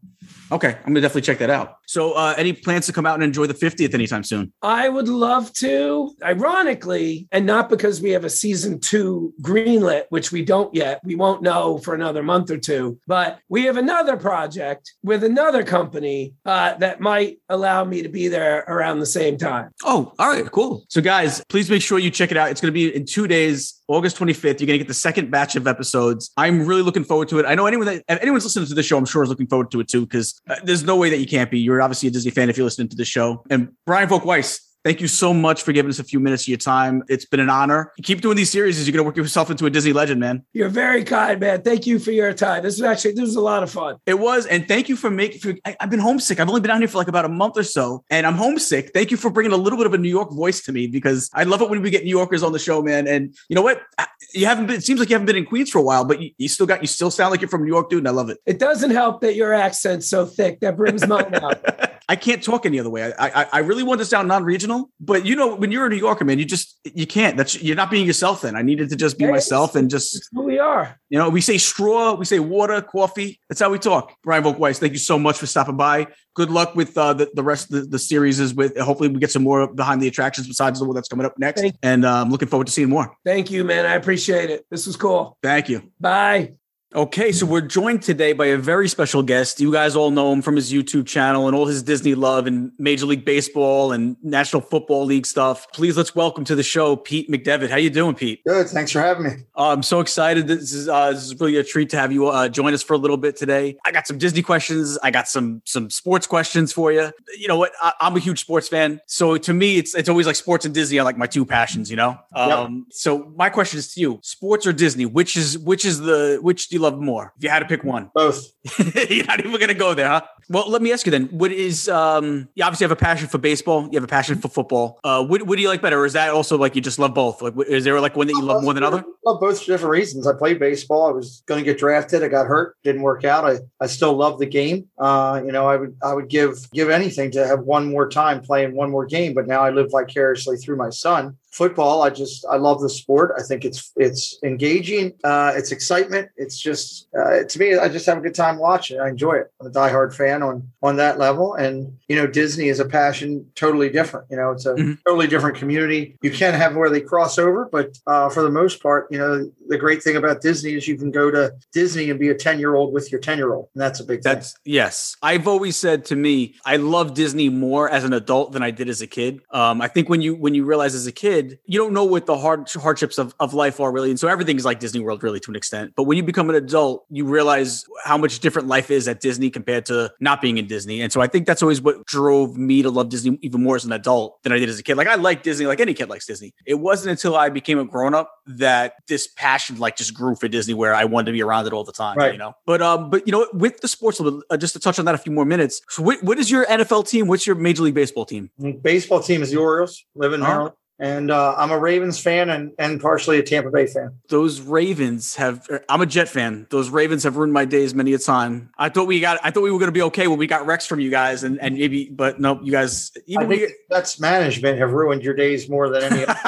That's a great point. Although I feel this year, I feel better than I have for a very long time with the Jets. I feel like they're actually finally, and that's the thing. And that's just the thing with the Ravens is their front office is top notch. It's one of the best front offices in all football. And then, and I'm a Yankee fan, so I guess we won't see eye to eye there either. But so, my favorite ball player of all time is Mickey Mantle. So I've been to Old Yankee and touched the monuments, and I actually have dirt up in the shelf on this office from Yankee Stadium. Very cool.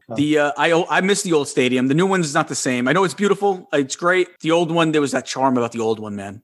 They've changed it a lot since the days of Ruth to the days of Mantle to the days of Jackson to now to Jeter and now to the new thing with Judge. And it's baseball's constantly going to change and evolve, and that's the key. It's not the same game as it was when Ruth and Gehrig were going, nor is it the same game when Mays was playing as opposed to them. It's just going to keep changing and evolving. And, yeah, for sure. The great thing about it is it's not so much about the building. It's the history of the aura around the building that does it. And someday down the road, they're gonna upgrade Fenway Park and they're gonna upgrade Wrigley Field, and there'll be newer versions. And yeah, people will probably have a fit about it for a little bit, but there'll be newer, better versions. But the aura of those two organizations won't change. Yeah, I hear that. There's like a mystique with them, you know. Where did your love of Disney start? Like I said, for me, it was when I became an adult. But where did it start for you? I never went to the parks as a kid. I went down there in my late 20s, almost 30. With I played and ran a team, travel adult men's softball team. We were sponsored by Easton. We traveled all over the United States. We played in like 36 of the 50 states during my time playing and running this team. And one of our tournaments was in Florida. And I'd never been to Disney. I was never much into it. And I went down actually over on Vine Street and saw some of the ugly shops over there that are owned by people that really shouldn't be owning businesses, I think. And I called my mother and I said, because my sister was working at Disney at the time. I called my mother and said, I don't get what everybody's so excited about. And she's like, well, where are you? And I told her I was. She's like, you're not even in the parks. She's like, there's an amusement park there. It's all this. And I'm like, oh. She's like, when I come, and I had another tournament a month later. She says, when I come down there for that tournament with you, because I want to see your sister, we'll go over to the parks. And we went in and I was just blown away with, wow, this all exists. I'd always watched Disney movies and stuff like that along the way, but I was never, and then it just kind of caught the bug. And I came home at that point. I just got married. And I told my wife, this is pretty cool. And when our kids go, we should take them. And we kind of started it from there and just kind of grew from there. And now, you know, half of my house is Disney all over the place. I hear that. So how often do you get to the parks? Before I got injured, I was getting to the parks 5 to 7 times a year from Maryland. I was an annual pass holder. My home office for my company's in West Palm Beach, Florida. And I would fly in and out of Orlando, get a rental car out of there. And I'd hit the parks on the way in to the office. I'd hit the parks on the way out of the office. And got down there quite a bit. I have not been there since September 17th of 2019, but I will be going back later this year for the first time. Excellent. Oh, I'm glad to see. I just actually became a local. I'm originally from New York. I just moved down here just recently, and I'd love to see you in the parks, man. I'd love to see you down there. When did the idea for vlogging everything, like when the YouTube bug, like, because you do YouTube just as good as anybody, if not better than most. When did that become a thing that you're like, you know what, let's start putting this on YouTube. Let's you got the Off the Wall show, you got Chilling with Pete. When did you come up with these ideas and say, let's do this? Well, it never was that, honestly. I've been involved in the Disney social media community as what I called an enhancer for 2-3 years, helping other channels do their thing, moderating for them, helping them share on social media, stuff like that, building relationships, making friends. And when I got sick, my son was in the hospital and said, hey, Dad, you know, when you get home, they won't let me go live on YouTube. I'm too young. They keep stopping and blocking my thing and canceling it. Will you go live with me? And I said, yeah, thinking he would forget it. When I came home, second day home, he said, hey, when are we going live? And I was like, oh, geez. And I went live with him. And, the first thing that I found was that I liked it. It was actually fun. And then just my personality, I said to myself, well, if you're going to do this, you're either going to do it like a rock star or you're going to do it like a fading star. Which one's it going to be? And to me, I've always challenged myself in life, no matter what it is, to be the rock star. So I came in full throttle trying to bring a little bit of me, a little bit of the love of Disney. We've added sports to the mix. We are a Disney channel that does sports. I make that clear. Mm-hmm. We run our channel like a Disney channel. It's Disney clean. At the end of the day, I always say to myself, I want to do this to where Walt would say, hey, you're doing a good job. And that's what I try to do. Well, you are one of the best out there, just from the bottom of my heart. I really do mean it. I enjoy it. I do love the addition of the sports on it. I think that it's just a cool addition. I think I love your football show. Maybe because I'm more of a football fan than baseball fan. I love baseball too, but I love listening to you on the football. I'll listen to old games. You're going to really love this year then, because I just got finished today as we're recording this. I just got finished working with my guy. I have a guy in Europe that has actually volunteered to help me with my channel.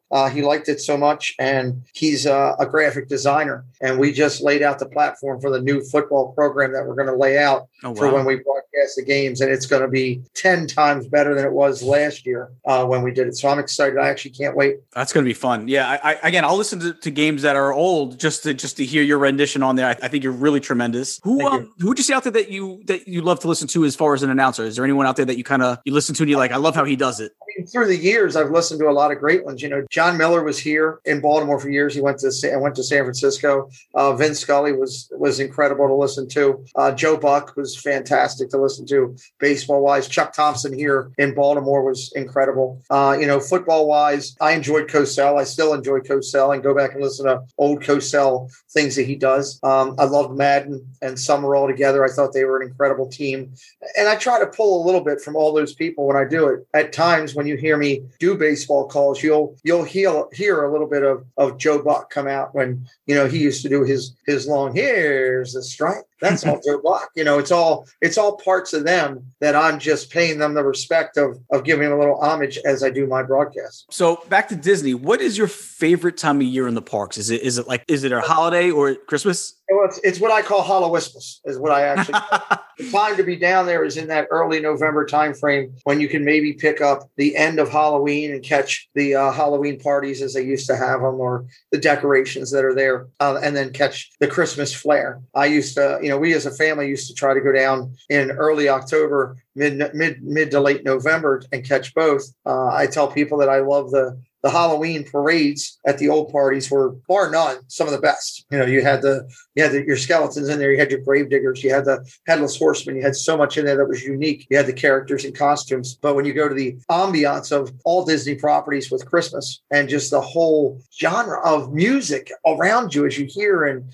they're filming the Christmas parades. I mean, my kids have been in multiple Christmas parade videos on ABC because we were down there while they were filming and we're on shots or different stuff, not featured, just as, you know, background or audience and stuff like that through the years. And it's just something about Christmas time down there that just, you know, sets it afire, to me at least. Yeah, I love that time. It's, you can go one day and it's Halloween, then you go home and then you come back the day after and it's Christmas. And it's amazing they could do it just so quick. Well, they've been doing it for so long. There's a video out there that Whoopi Goldberg hosted, he did years ago, on the magic of Disney turning it over. And it showed a lot of what they do. And, you know, when you're bringing in 18 tractor trailer loads of product overnight because, you know, they bring in a team of people to handle it and they all know what they're doing. They all have their own tasks and responsibilities to do, and they execute it like a fine oiled army procedure is the way I put it many times. So it is pretty incredible the way they can turn it over. The best thing to do, I always tell everybody, is, you know, if you can get down there the day before Halloween, you know, and then maybe do something else on Halloween and, you know, go to Universal or something, or do something else you want to do there, SeaWorld or something on the next 2 days, and then come back 2 days later, you'll really get the full throttle, you know. And if you haven't done the things like, you know, seeing the gingerbread house and, you know, that type of stuff, it's something that you really should plan in time to do, in all honesty, because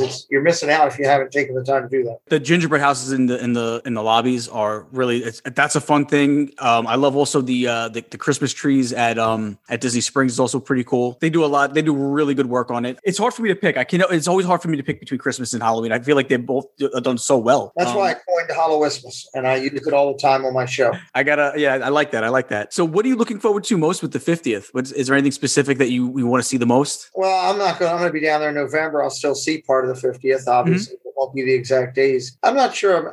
This is a little bit different for me because everything that I've been through, I'm not really looking forward to just the 50th or just Ratatouille or, you know, just Tron in the future or just this. I'm just looking forward to getting back there for the first time and seeing a lot of people that I'd like to see and just, you know, smelling the roses of Disney and taking it all in. I get that. And, you know, like I said, what you do is so important to so many people. Basically, I just want to say, God bless you. I'm a huge fan. And I just, you know, I really appreciate what you do. And, you know, I can't wait to see you in the parks again, man. I'll be down in November. The key with my channel is it's about everybody else. It's really not about me. It's about promoting other Disney channels. It's about helping other creators to grow. I don't care if you have 10 subscribers or 10,000, they're treated with the same respect. I tell all the people that I work with that, hey, I'll do what I can to help you get to 100,000. But once you get there, you're on your own. Figure it out. Before I reached out to you, I used to never think to reach out to you just because you're ginormous in what we do, right? And so I just would never think that, he'll never see my message. And everybody, I said, no, they said, listen, reach out to him. He's a great guy. He will respond to you, and he's just an awesome dude. Make sure you reach out to him because he's one of these guys that's out here that wants to help people out and grow and make their shows better. He's a good dude. And like I said, I knew you were a good dude just because I just following your show. I just thought there's no way you're at that level where you're like, he probably won't even get my message.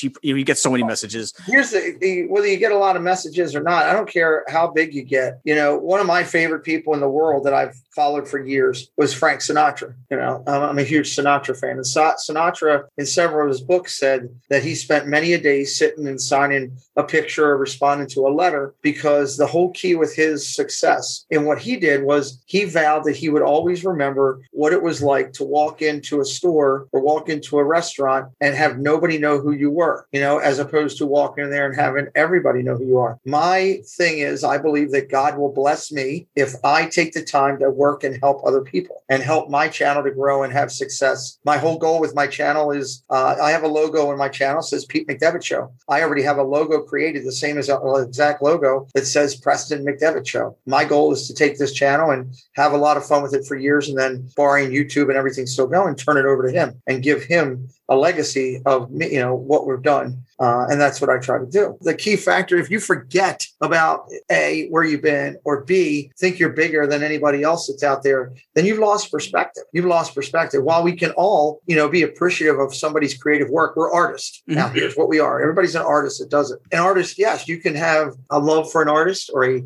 fondness for their creativity, but they should be still treated as humans, because, and I'll use somebody that's a friend, as an example. I'll pull Prince Charming Deaf, good person. Okay. He's a friend. Okay. But in the morning, he still gets up and he puts on his boxer shorts or his underwear and goes in the bathroom, takes a shower, gets out of the shower, gets dressed, puts on his cologne, his deodorant, and heads out to whatever he's going to do that day, whether it's work or YouTube or whatever. And it's no different, Prince Charming Deaf, than it is for you, she's sitting here today, than it is for Robert Downey Jr. The only difference is the size of our place we live and the toys that we have, where Dev might have, an Acura, Downey Jr. may have a Porsche, and, you may be driving, a BMW or something.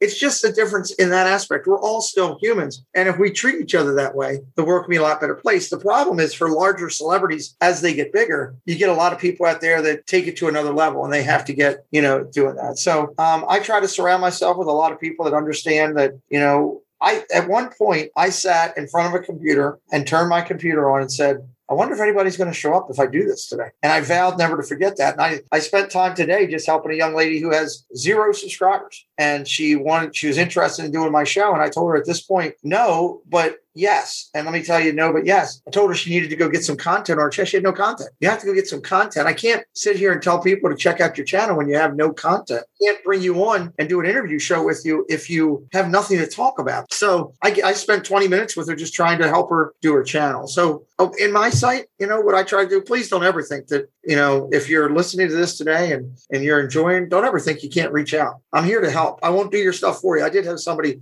literally try to get me to do their channel for them, basically. And I told him, I said, sure, you want to pay me $20,000, I'll do your channel for you. What? I thought you free. Well, yeah, I do things for free. I help people. I give advice. I give encouragement. I give suggestion. I don't sit and edit. He asked me to edit his videos and load them up. And I'm like, no, you want me to do that? Pay me. Oh, yeah, no, for sure. I don't want to help you. I'm not going to work for you. Yeah, it's funny you bring up Frank Sinatra. I'm a huge Sinatra fan. Little fun fact. My dad, towards the end of Sinatra's career, was actually a bodyguard for Frank Sinatra. Nice. Yeah, right. That's awesome. He had some stories. As I tell you today and all other creators, if you get turned down, remember one thing. Years and years ago, there was a guy went across the country thinking he was going to sign the biggest deal he's ever done. He walked out of New York City and got on a train with no employees, with no money, with no rights to anything that he was working on, with no plan, and his life basically demolished. And instead of giving up, quitting, or just saying, you know what, I'm done with this, I'm going to go do something else, he sat down on that train and he drew a picture of a mouse and said, maybe I can build something around this. That's the story of falling on your face and getting back up. So if you're a creator and you have a bad video, or you ask somebody to do an interview with you and they turn you down, or you're trying to get a guest to come on your show and they say they're not interested or they ignore you, don't take it personally. Dust yourself off and get back up. That's great advice. I consider myself lucky to be able to, because of taking that attitude for all these years, I consider myself very lucky that I've been able to build some of the strongest relationships in this community, where I can pick up the phone and text or call Instagrammers with, 30, 40, 50,000 people following them or more, with YouTubers that have 125, 200,000, 500,000 subscribers, and they'll respond to me and do things for me. Like everybody was shocked last year. We had, our Christmas event that we did, and we had, you had allears.net, an incredible Instagrammer. We had Adam the Woo on, an incredible, people are like, how did you get these people? Because I've treated them with respect and built relationships that they'll want to come and do it. That's the whole key. Keep doing that. That's awesome. You know what? I can't say enough to have you on the show. I just want to say thanks for stopping by and give us a few minutes of your day. I know it's a little late in the evening, so I just want to say I really appreciate you giving us a few minutes. I would say tell everyone where to find your show, but if they're listening to my show, they already know your show, so you don't even have to really pitch it. But guys, if you aren't, for any weird reason, if you're someone that just knows me and you listen to my show and you don't know the other YouTubers, please go check out Pete McDevitt on YouTube. He is just a hell of a guy, fun on the show, a hell of a broadcaster too. Like, I think you missed your call. I think you should try to call ESPN and get an audition, because you're good at that too, man. I can't thank you enough for giving me a few minutes of your day. Thank you so much. No problem. Disney TV and Movie Minute. This Disney TV and Movie Minute is brought to you by JSA Creations. Joey, what do JSA Creations always do? We make all your ears come true. Dan? Make all your ears come true in 3D. All right. So what do we got coming up this Wednesday on Disney Plus? Wicked Tuna, Season 10. The most skilled fishermen test themselves in the freezing water of North Atlantic to find the rare bluefin tuna fish. Dr. K's Exotic Animal ER Season 9. Dr. Susan Keller, also known as Dr. K, runs South Florida Broward's Avian and Exotic Animal Hospital. This series follows Dr. K and her staff as they care for rabbits, ferrets, foxes, fishes, birds, reptiles, and marsupials, and even primates. Marsupials are also kangaroos, right? They have a pouch. Yeah, marsupials have pouches. Oh, yeah. Wombats, kangaroos. Wombats. I knew a few wombats back in New York. And fishes. Fishes. Walter's best friend was a wombat. Great point. Odd but true. What else we got? Disney Gallery Star Wars, The Mandalorian. The making of season 2 finale is a behind-the-scenes look at the making of the celebrated chapter of The Mandalorian. With the focus on the technology used for recreating Luke Skywalker, it delves into the collaborative process, including working with Mark Hamill to create an authentic and fitting recreation, and explore the immense pressure and responsibility the filmmakers had in bringing back one of the most important characters in film history. And it was a bomb when they did this. Yeah. So it was just crazy. Remember that when you first see him walk in, you're like, what?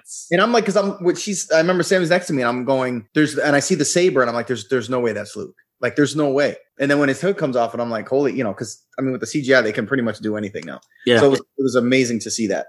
So By the way, spoiler alert, everybody. But that's the only negative thing that happened to me when I was holding out to watch the whole season, is I saw a picture of Luke on social media and I knew it was coming. It's like the only thing and the hugest thing. It was still great, but I wish I wouldn't have known. Yeah, when you saw him for the first, it was mind blowing. It really was. It was like, yeah, they went there. Even like R2, I was teary eyed.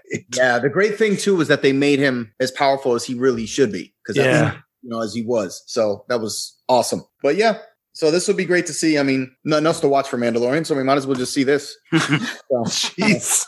I think Joey's upset. Premier Access complaints by Dan has been overtaken by lack of filming for The Mandalorian 3.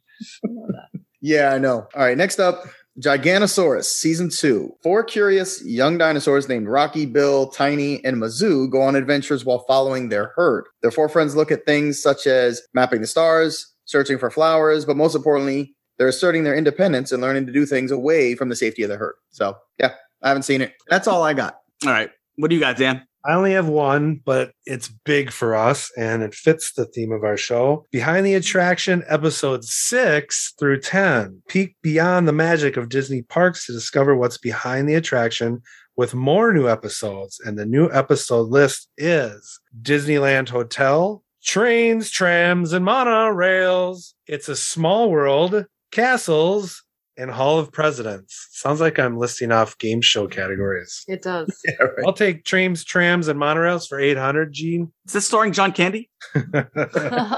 Now, I gotta say, I'm excited. I'm really fascinated by the Disneyland Hotel. I just don't get how it made the list already. As you heard with Brian, they're going to be doing, there's hopefully going to be more seasons, and they're going to be doing a whole bunch of other things too. Some stuff that's legendary, some stuff that's not, which is cool because I kind of, there's a lot of stuff that's not even that old that you'd still want to know what the process was to put it together. In fact, some of the newer attractions, you'd really love to know how they put it together with the technology that it takes to do it. So, but see, I want a separate show, and I want it called Behind the Resort, because all the backstory and all the resorts is huge. Yeah, but I think you'll get that with this year. I think it's going to be more of like an overview of everything. So I think more of like the attractions is just, I think it's just a play on the word. Actually, I don't think it's always going to be just attractions. You know what I'm saying?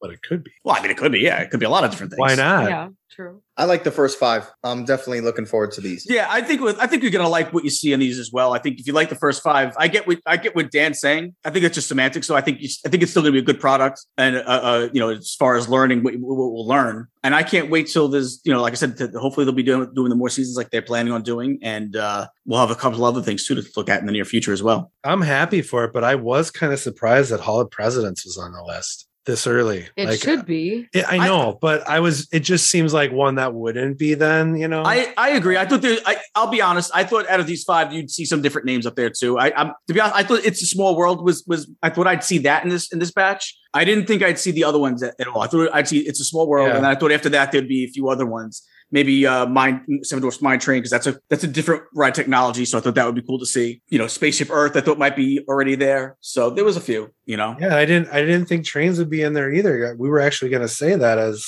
one of ours for Topic Talk tonight. But I was like, wow, I'm pleasantly surprised that it's in there, as it should be. Yeah, you know what, and that's the thing too, is if they are going to be doing more seasons of this, then that's cool, because spread. You don't want to shoot out all the good ones right up front and then have nothing else to fall back on. So I think as long as like dad jokes. I love that. That makes sense now. Now it explains. Yes, if they're going to be more seasons, then you're going to want to not do all the top ones up front. You're going to want to be able to space them out. You know what I mean? All right, what do we got coming out on this Friday? Oh, hey, Gene. Yeah. This one's for you. What do you got? Cruella. Finally, this fantastic movie is available for all Disney Plus subscribers. Fantastic's a little strong, Steph, no? I mean, it was okay. I don't think it's strong enough. I would read that as finally the movie of Cruella is coming to Disney Plus for all subscribers. Menza. Joey, right? Menza. You know what Menza means. You're Italian. So. Wait, do you know what that means? Mensa. Oh, no, that means eat. That's manja. That's manja. That's from Saturday Night Fever. So, yeah, listen, Cruella is, out of all the Menza movies, Cruella is probably one of the best. Oh, my gosh. Won't stop. I'm going to have to make another oath contract. I'm just saying, it's a top 5 movie of the movies that came out in the last couple of months. Oh. I really liked it. She has signed on for 2. So you look forward to another one. I can't wait. Hate on later. Well, but you know what? Listen, the Cruella was okay. I didn't dislike it. I think you guys treat me like as if I disliked it. I didn't dislike it. I just thought because you say you dislike it all. Well, I thought it was okay. I just got to be gotta be honest. It was okay. It wasn't great. It was good. It was outstanding. Everybody. Did you ever see that movie with Weird Al Yankovic? UHF. It was on that level. Got it all on UHF. Yeah, it was on that level. Yeah. UHF level. So, Stephanie, what else you got so we can move on from this ridiculousness? I've got Underdog from 2007. A watchdog gets exposed to a substance that endows him with superpowers. He is adopted by a 12-year-old boy and uses his powers to protect the city from the evil Simon Sinister. This is loosely based on the superpowered cartoon character of the same name and several other characters from the classic Underdog cartoon. The film stars Alex Neuberger as Jack Unger and features Jason Lee as the voice of the canine superhero. All right, so next we got Disney Princess Remixed, an ultimate princess celebration narrated by 12-year-old social media star Tsunami Ortiz. The half-hour special will celebrate the empowering attributes of Disney princesses and queens throughout reimagined performances of their iconic songs. Dan in Real Life from 2007. Dan, played by Steve Carell. That's probably a lot better of a Dan than some other Dans I know. A widower and a single father is dedicated to his children. One day he meets Marie and is smitten with her. As they get to know each other, he is shocked by a certain revelation. The movie also features Juliette Binoche, Dane Cook, Emily Blunt, and John Mahoney, the late, great John Mahoney. I used to love that guy. He played Frasier's dad. Yep. He was a really good dude. I liked him. I knew he was going to say good dude. I knew it. He was a good dude. I know. He was a good cat. Nice cat. Good. Yeah, you know what? I've never seen this movie straight through. I've only seen bits and pieces of it, but I liked it from what I saw. So I think it might be pretty good. Has anybody else seen it? I did a million years ago. I just don't remember. I remember not seeing the whole thing, but I remember liking what I saw. I just never got a chance to go back to it. So, but that's going to wrap it up for this week's Disney TV and Movie Minute. Let's head over to our Disney topic talk.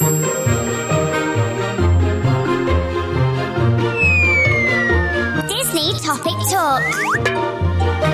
Okay, so that's going to bring us to this week's Topic Talk. Today, the crew will discuss what attraction we'd like to see covered in a future episode of Behind the Attractions and why. And so let's kick it around the horn.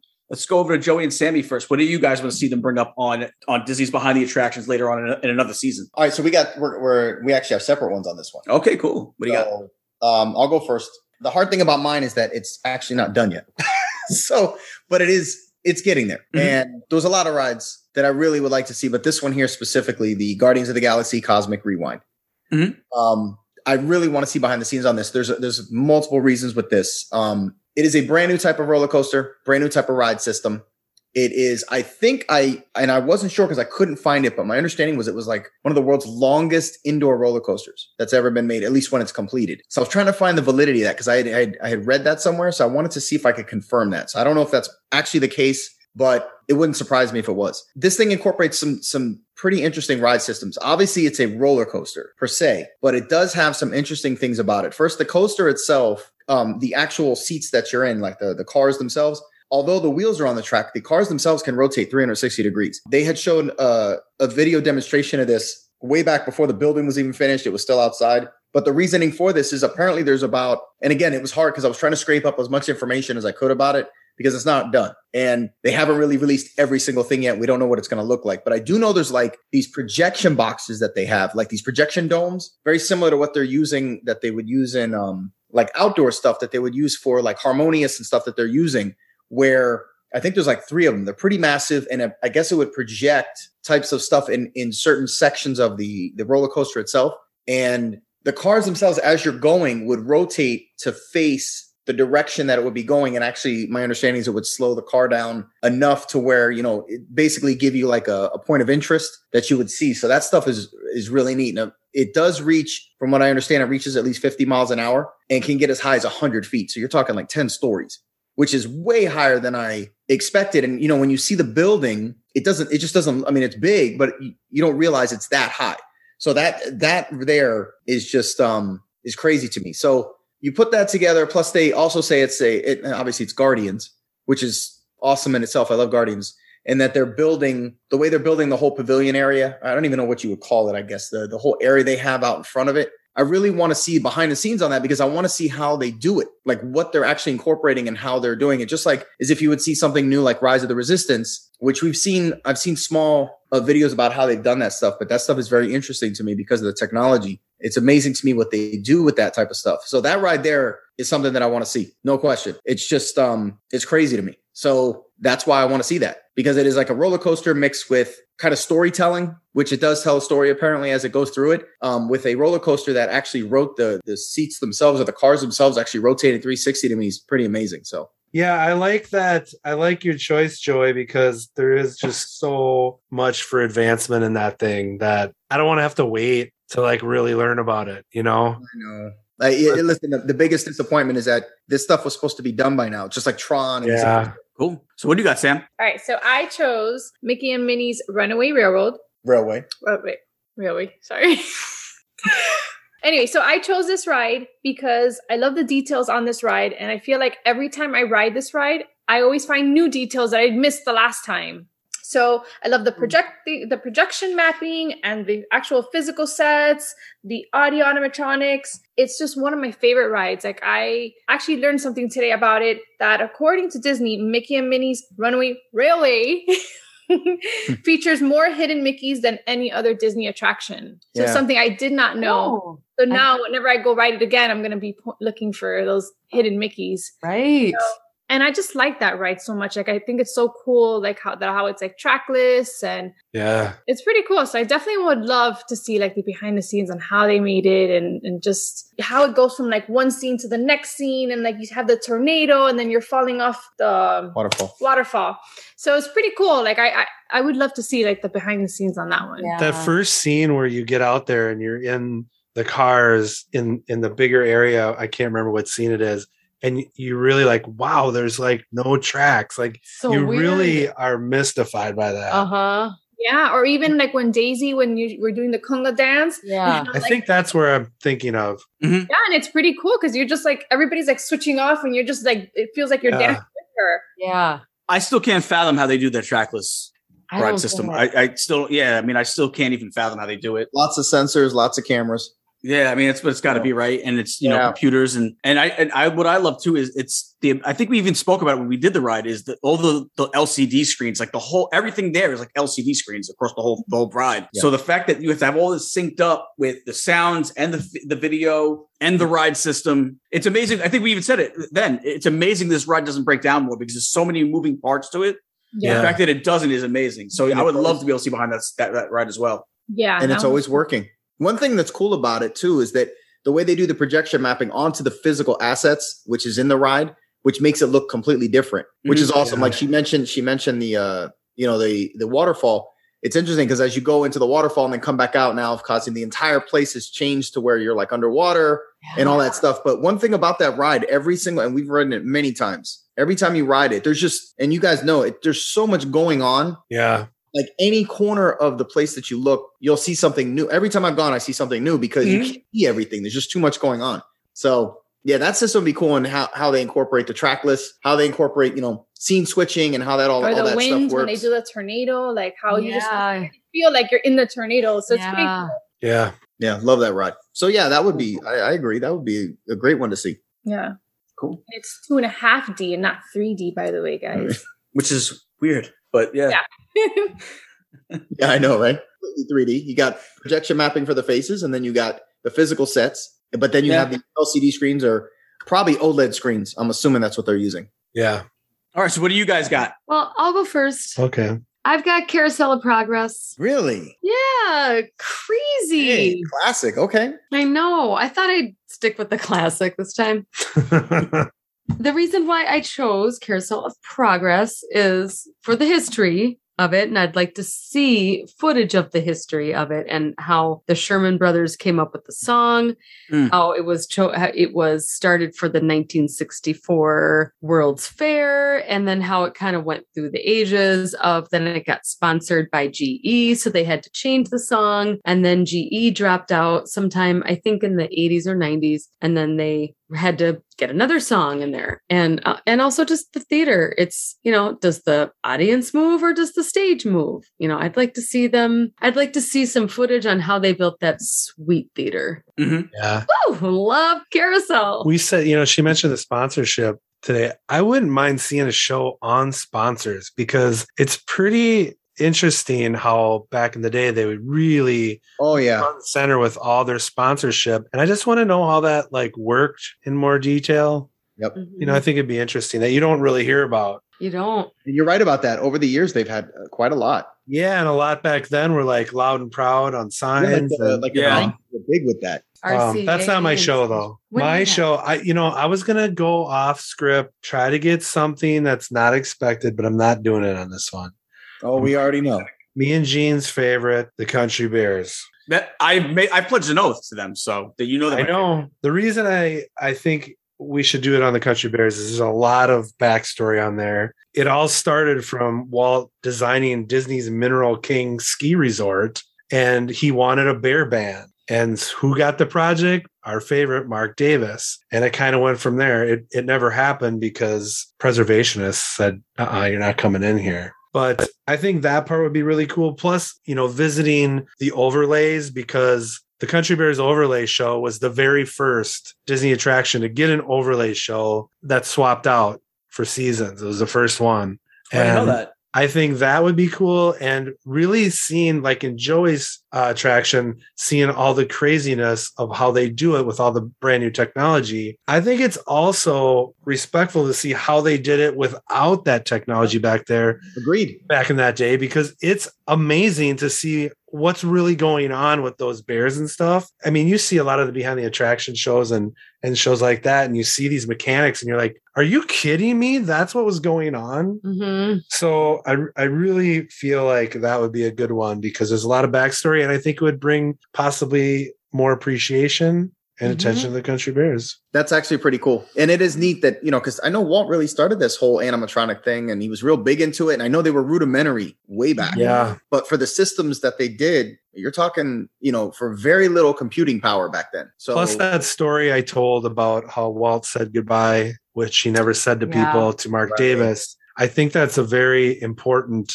moment in Disney history that a lot of people don't know. Yeah. Good point. Good point. But yeah, that's pretty cool that you guys both went with one of the the classics and stuff like that. Yeah. Which is cool because you're right.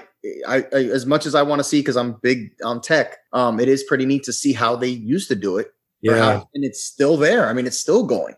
Plus the bears as they are today weren't like, there was so many concept drawings of potentials, and we have that book, but it's pretty interesting to see what he came up with. Mm-hmm. Yep. Anyway, go ahead, Gene, with your Body Wars. Okay, so I went with Kilimanjaro Safaris because of the animals, probably. That's great. No, that's a great choice. Right? I mean, who else? What else would you expect, right? I love the animals there. I'd love to see all the behind the scenes stuff. First off, but we'll get into the animals second. Let's just talk about the setting, right? Like, I know people buckle in and towel off. But I think that the fact that the way the trucks run, they're like they don't run on gas. So like even that the truck technology is a different kind of thing. So that's cool. And then just the set, which it really is. It's not just like a safari. It's like a show set, really, right? That's always Joe Rohde always kind of explained it. There's a way that you can see the lines. You could feel like you're like 50 feet from the lines, but they can't get you, right? I'd love to see how they came up with the schematics of everything, how they would know, or how would they set it up? Okay, we'll put a moat here. We'll put all the stuff that you can't see because of the way it's everything's positioned. That really intrigues me because like I said, you feel like with some of these dangerous animals, they're right there, but you're safe. You're 100% safe. You don't have to worry about them coming up on the truck. So I'd love to see how they really put that together and how they imagineered that. And then even with just the regular landscape, like where did they get all the trees from? Where did they get all the shrubs and plant life from? Did it come from here? Did it come from Africa? Like, how did they go about doing that stuff? And really putting it together, how do they know they can keep the animals safe? There's a lot of stuff that had to go into it when you're mixing in live animals that have free will to do and move wherever they want to go, unless there's something blocking them, like with the lions. So just to see that, and then also just the thought process of when they decided of which animals to bring, what made them choose the animals to bring, what made them choose these animals, and where did these animals come from? Did they come from local places here? Did they come from overseas? Which ones were born here? Like there's always, every year you have a couple new births of animals that were born in Animal Kingdom. And so I'd love to really kind of see the back history of, the family tree of a lot of these animals. That where did they come from? Are they like first generation Americans? Like who knows? So there's a lot of stuff that I'd love to see as far as the background of Kilimanjaro Safaris, mainly because, like I said, animals just intrigue me, and I have this like intense insane, like just crazy love about wildlife and animals in general. But then there's also the architecture and the Imagineering of what they did to put this attraction together. And it's a huge attraction. It's probably it's got to be the biggest attraction in any of the parks, right? I mean, I don't even know how big it is, but it's got to be the biggest one when you talk about all the space that it amasses. So I would love to be able to get the backstage view on the animals, where they came from, how they put them together, how they brought them here, how they were born here, if they were born here, and then just the show set that they did, which is Kilimanjaro Safari, the architecture and the Imagineering. It intrigues me to like no end, and I think that would be an excellent version of behind the scenes, and especially how quirky animals are. You know, I think Patrick Brewster would come up with some pretty cool dad jokes talking about these animals with as quirky as they can be too, because who doesn't love a good dad joke? We actually like good dad jokes.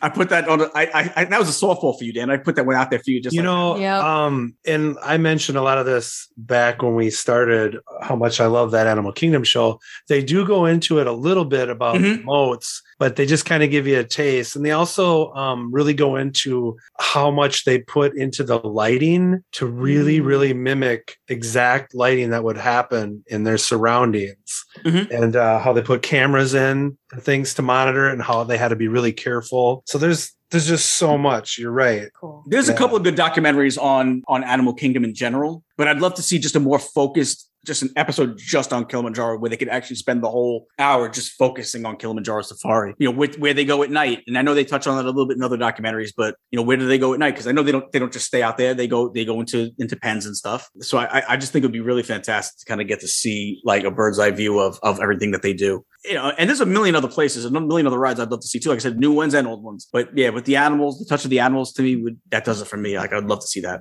I think going back to the attractions, sorry not to be right. No, that's okay. I think we'd all like to see it on every one of them because of course, at some point, love it all. I mean, please just keep making them. Please. Yeah, we talked about this before this ever came out. Like when we started, we wanted to see this kind of thing. Yep. So just that we've gotten what we've gotten is awesome, and now learning in the interview that there is plans for expansion on this topic is great.